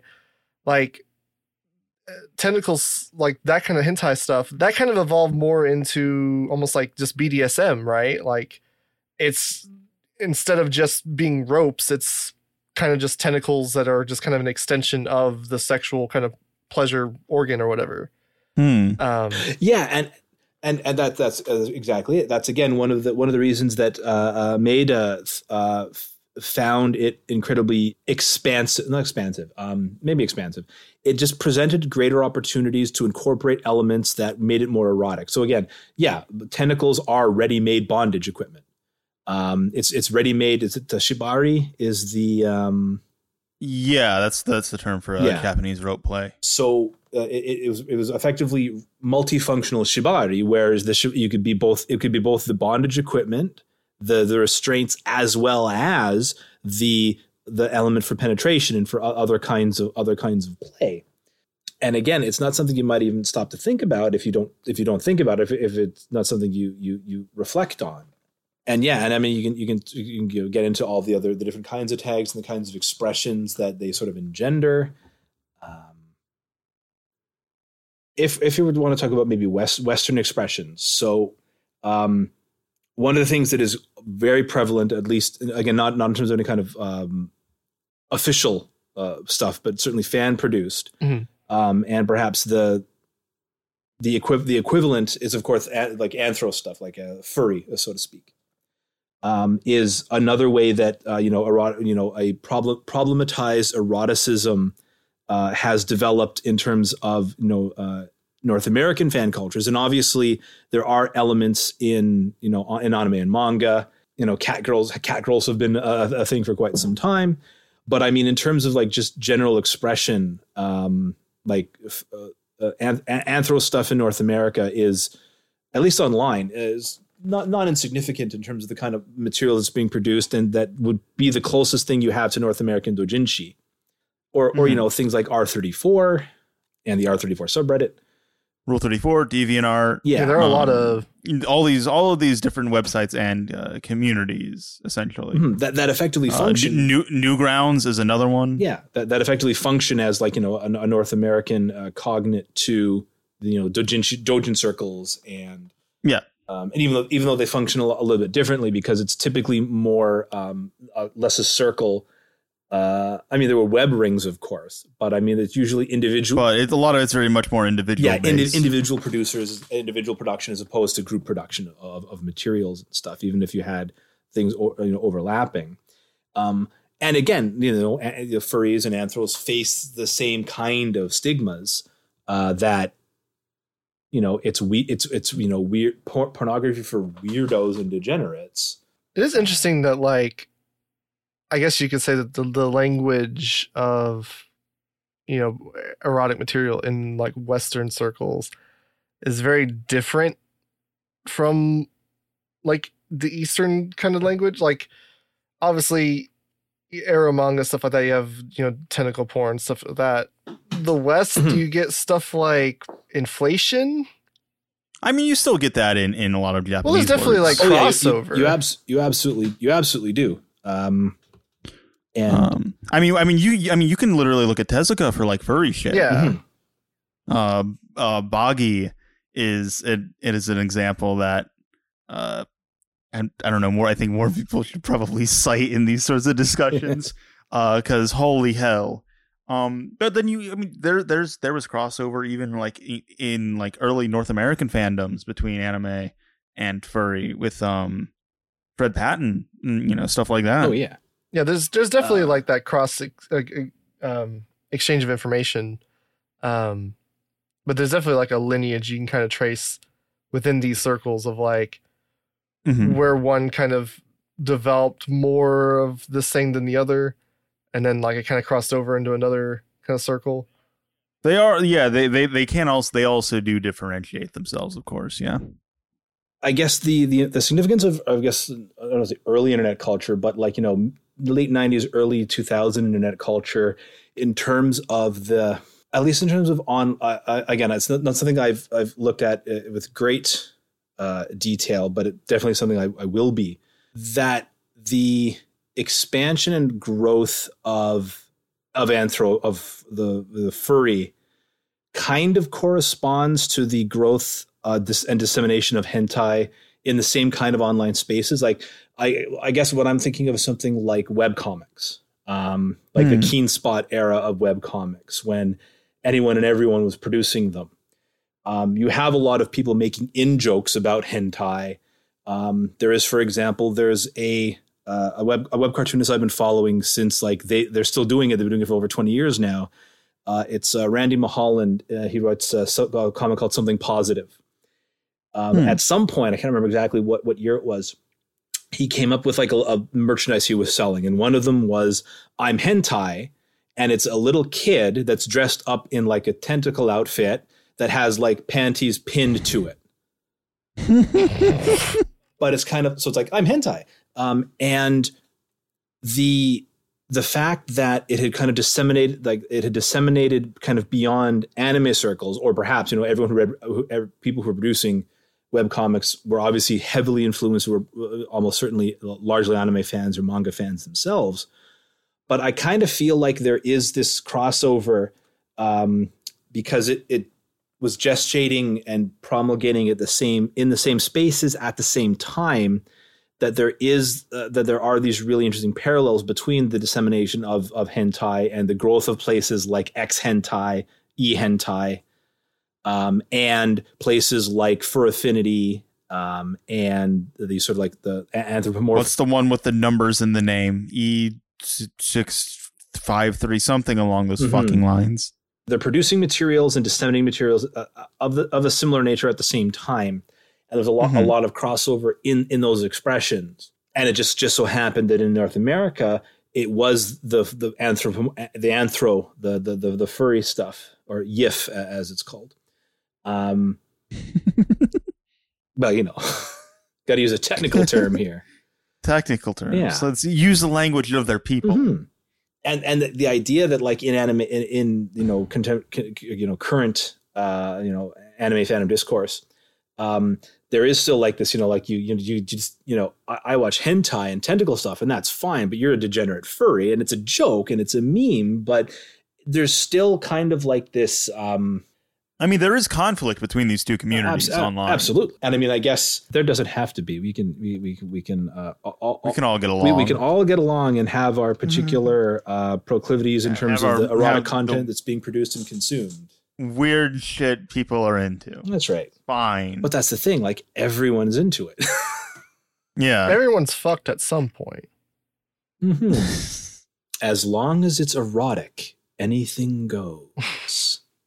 As long as presuming it's drawn. Yes, this is all in the case of animation and drawn material. Do not take this out of context to say that we're saying something else. Yeah, Jesus Christ. This is again Nagayama and Rito speaking in historically contextualized context of ero manga and ero anime and eroge and not real life, because again, when you read the critical literature, the literature that's doesn't like hentai, that's beyond like, the orientalizing stuff that was coming out in like the 90s. It's basically just trying as hard as it can to equate hentai and pornography. And while there obviously is overlap, and to the point where one of the marketing aspects of even in Japan, but in North America as well, was having like adult film stars providing the voice work for dubs. Even though there's that, the industry for hentai is not built on the same kind of exploitation and potential for exploitation that, live action, let's call it, pornography is. Yeah. So as much as degrading and as misogynistic as the texts and the animation can be, and let's not kid ourselves, obviously it can be, from the production side, the exploitation is just the exploitation that is capitalism, because capitalist production, as opposed to capitalist production plus human misery. Or at least sexual exploitation that's rife of actual people. Yeah. Which not necessarily always bad, but that industry is certainly rife with its own problems. Yeah, but it's sort of like hentai is not beholden to that kind of concern with direct human exploitation that pornography is. And so while it is obviously pornography and pornographic, there are different, if you're looking at it from an ethical lens or even a legal lens, there are different productive forces at work and conditions at work that make one effectively significantly less problematic than the other. But you still then have people who are anti-pornography looking at something like hentai and being like, well, because we know that pornography is exploitative and misogynistic and leads to, suffering and all kinds of other things, then this animated form also obviously does the same thing. And I think there's actually really interesting theoretical reasons as to why that's the case, and not why someone could look at like a hentai and be like, that's as bad or worse than actual pornography, even though it's drawn. There are again, there's some interesting theory as to why people are able to equate them now versus 20, 30, maybe 40 years ago, where the delineation would have been much more rigid. I guess playing devil's advocate, it's not necessarily that it's like exploitative, so it's not like wrong in a moralistic sense in that regard. But I guess like the idea is like it blurs the lines of like what is appropriate and what is not, in a way that maybe like the real porn, quote unquote real porn industry doesn't necessarily have. So like if it's like a My Little Pony adult animation or something, like that's obviously made by adults for adults, but there is still that kind of blending of like, these are characters that are made from a children's cartoon. It is like, it is something to be enjoyed by the family, but it is something that is targeted with children in mind. And they are able to kind of look these things up through the ease of access of information. Like that's the sort of thing that blends, like kind of blurs that line, I guess, more so than like if they look up actual pornography, because it's like more, I guess, quote unquote, insidious is the idea, I guess, is the way to put it. Yeah, and 100%, absolutely. I think that like almost indisputable at this point. I guess that fundamentally the issue of, in that case, capacity then is going to be something like ease of access, as opposed to the fact that the content exists, because the content has always existed. So I mentioned way back the idea of a Tijuana Bible, And I guess for people who aren't familiar with, again, listeners who might not be familiar with that term, a Tijuana Bible was effectively a pornographic comic book that was made based on licensed, characters in like the 1920s and 1930s. So like Mickey Mouse, Donald Duck, Popeye, Olive Oil, kind of classic cartoon characters that would be put into pornographic situations, like what would basically be R34 now, except in a printed and distributed format. Right. Again, always unofficial, but I guess from like the medium that pattern of production and consumption has always existed.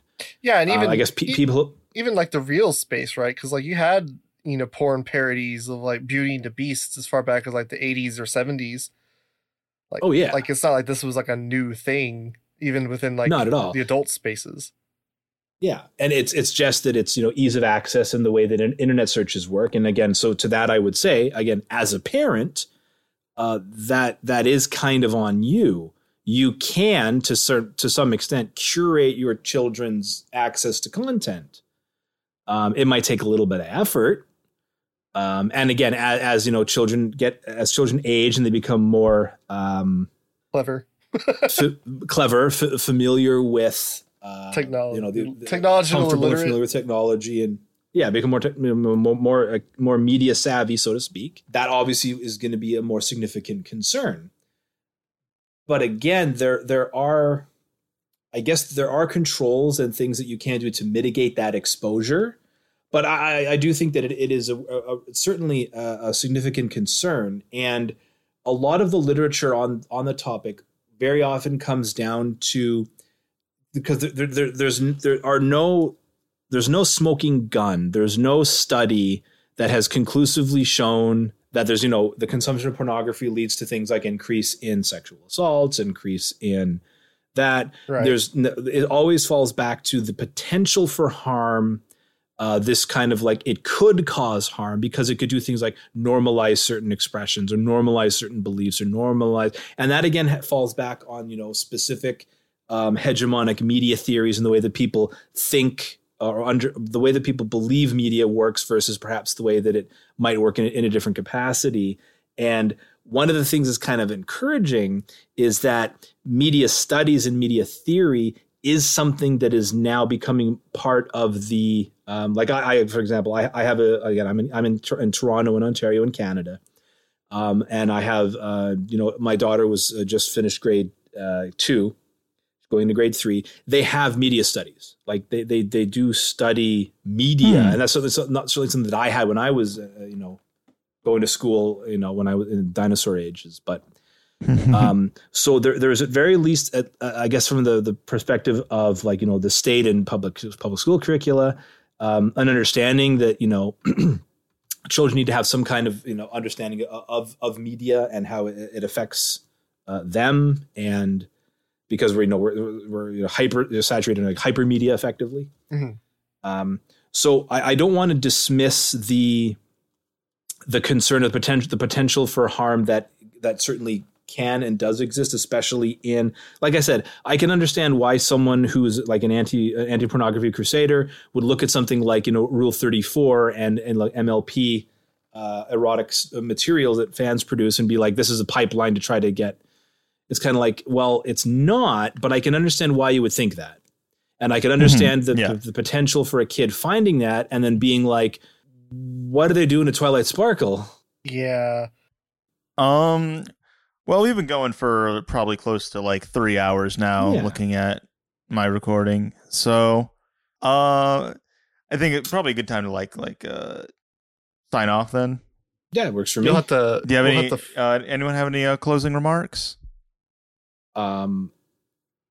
If I could just offer one suggestion, go ahead. One piece of advice, as I said, I think that if there's no harm, and you're good, have the great possibility and potential for increasing your development and appreciation for a medium that you're going to spend a great deal of your life consuming, that you owe it to yourself.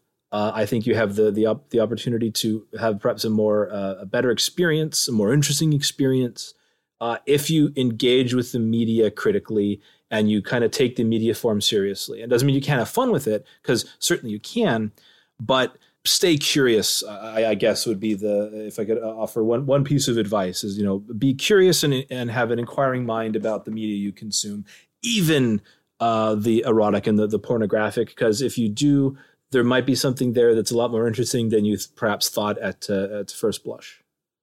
No, yeah, that's beautiful. Nice. Yeah. Well, Richard, thanks for coming on. Thanks. As always. Thanks for having me on. Greatly appreciated, gents. Yeah.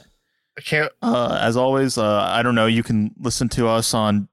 Oh, we have an outro now. We're not just gonna cut off. I have. Well, I don't know. Are people aware that we're on Apple? I think we're on any podcast platform. We're on every single one of them. I upload to RSS. Yeah, so it just uploads everywhere. Whatever the hell you use, we're on it. If you use Deezer, we're on that. You use iHeartRadio, we're on that. Pandora. There you go. Apple Podcasts, Google Podcasts, Pandora's still around. Podcast Index, Listen Notes, Samsung Podcast, Amazon Music, Spotify, Firefox, Castbox, Pocket Cast, Podnotes, Widget, Bullhorn, Podbeam, Podcast Guru, Microsoft Bingbot, Dotbot, Deezer Podcast, Overcast Feed Parser, Safari, Stitcher, Chromecast device, Googlebot, Overcast, Downcast, Antenna Pod. So many of these. And YouTube. We're literally on all these things. I don't know what half of this shit is. I've never even heard of what's a Podbean. Bingbot? There's at least 2 people listening on Bingbot. Hi. Googlebot. Fuck, I don't know what the fuck half this shit is. But we're on it. Find us there. Goodbye.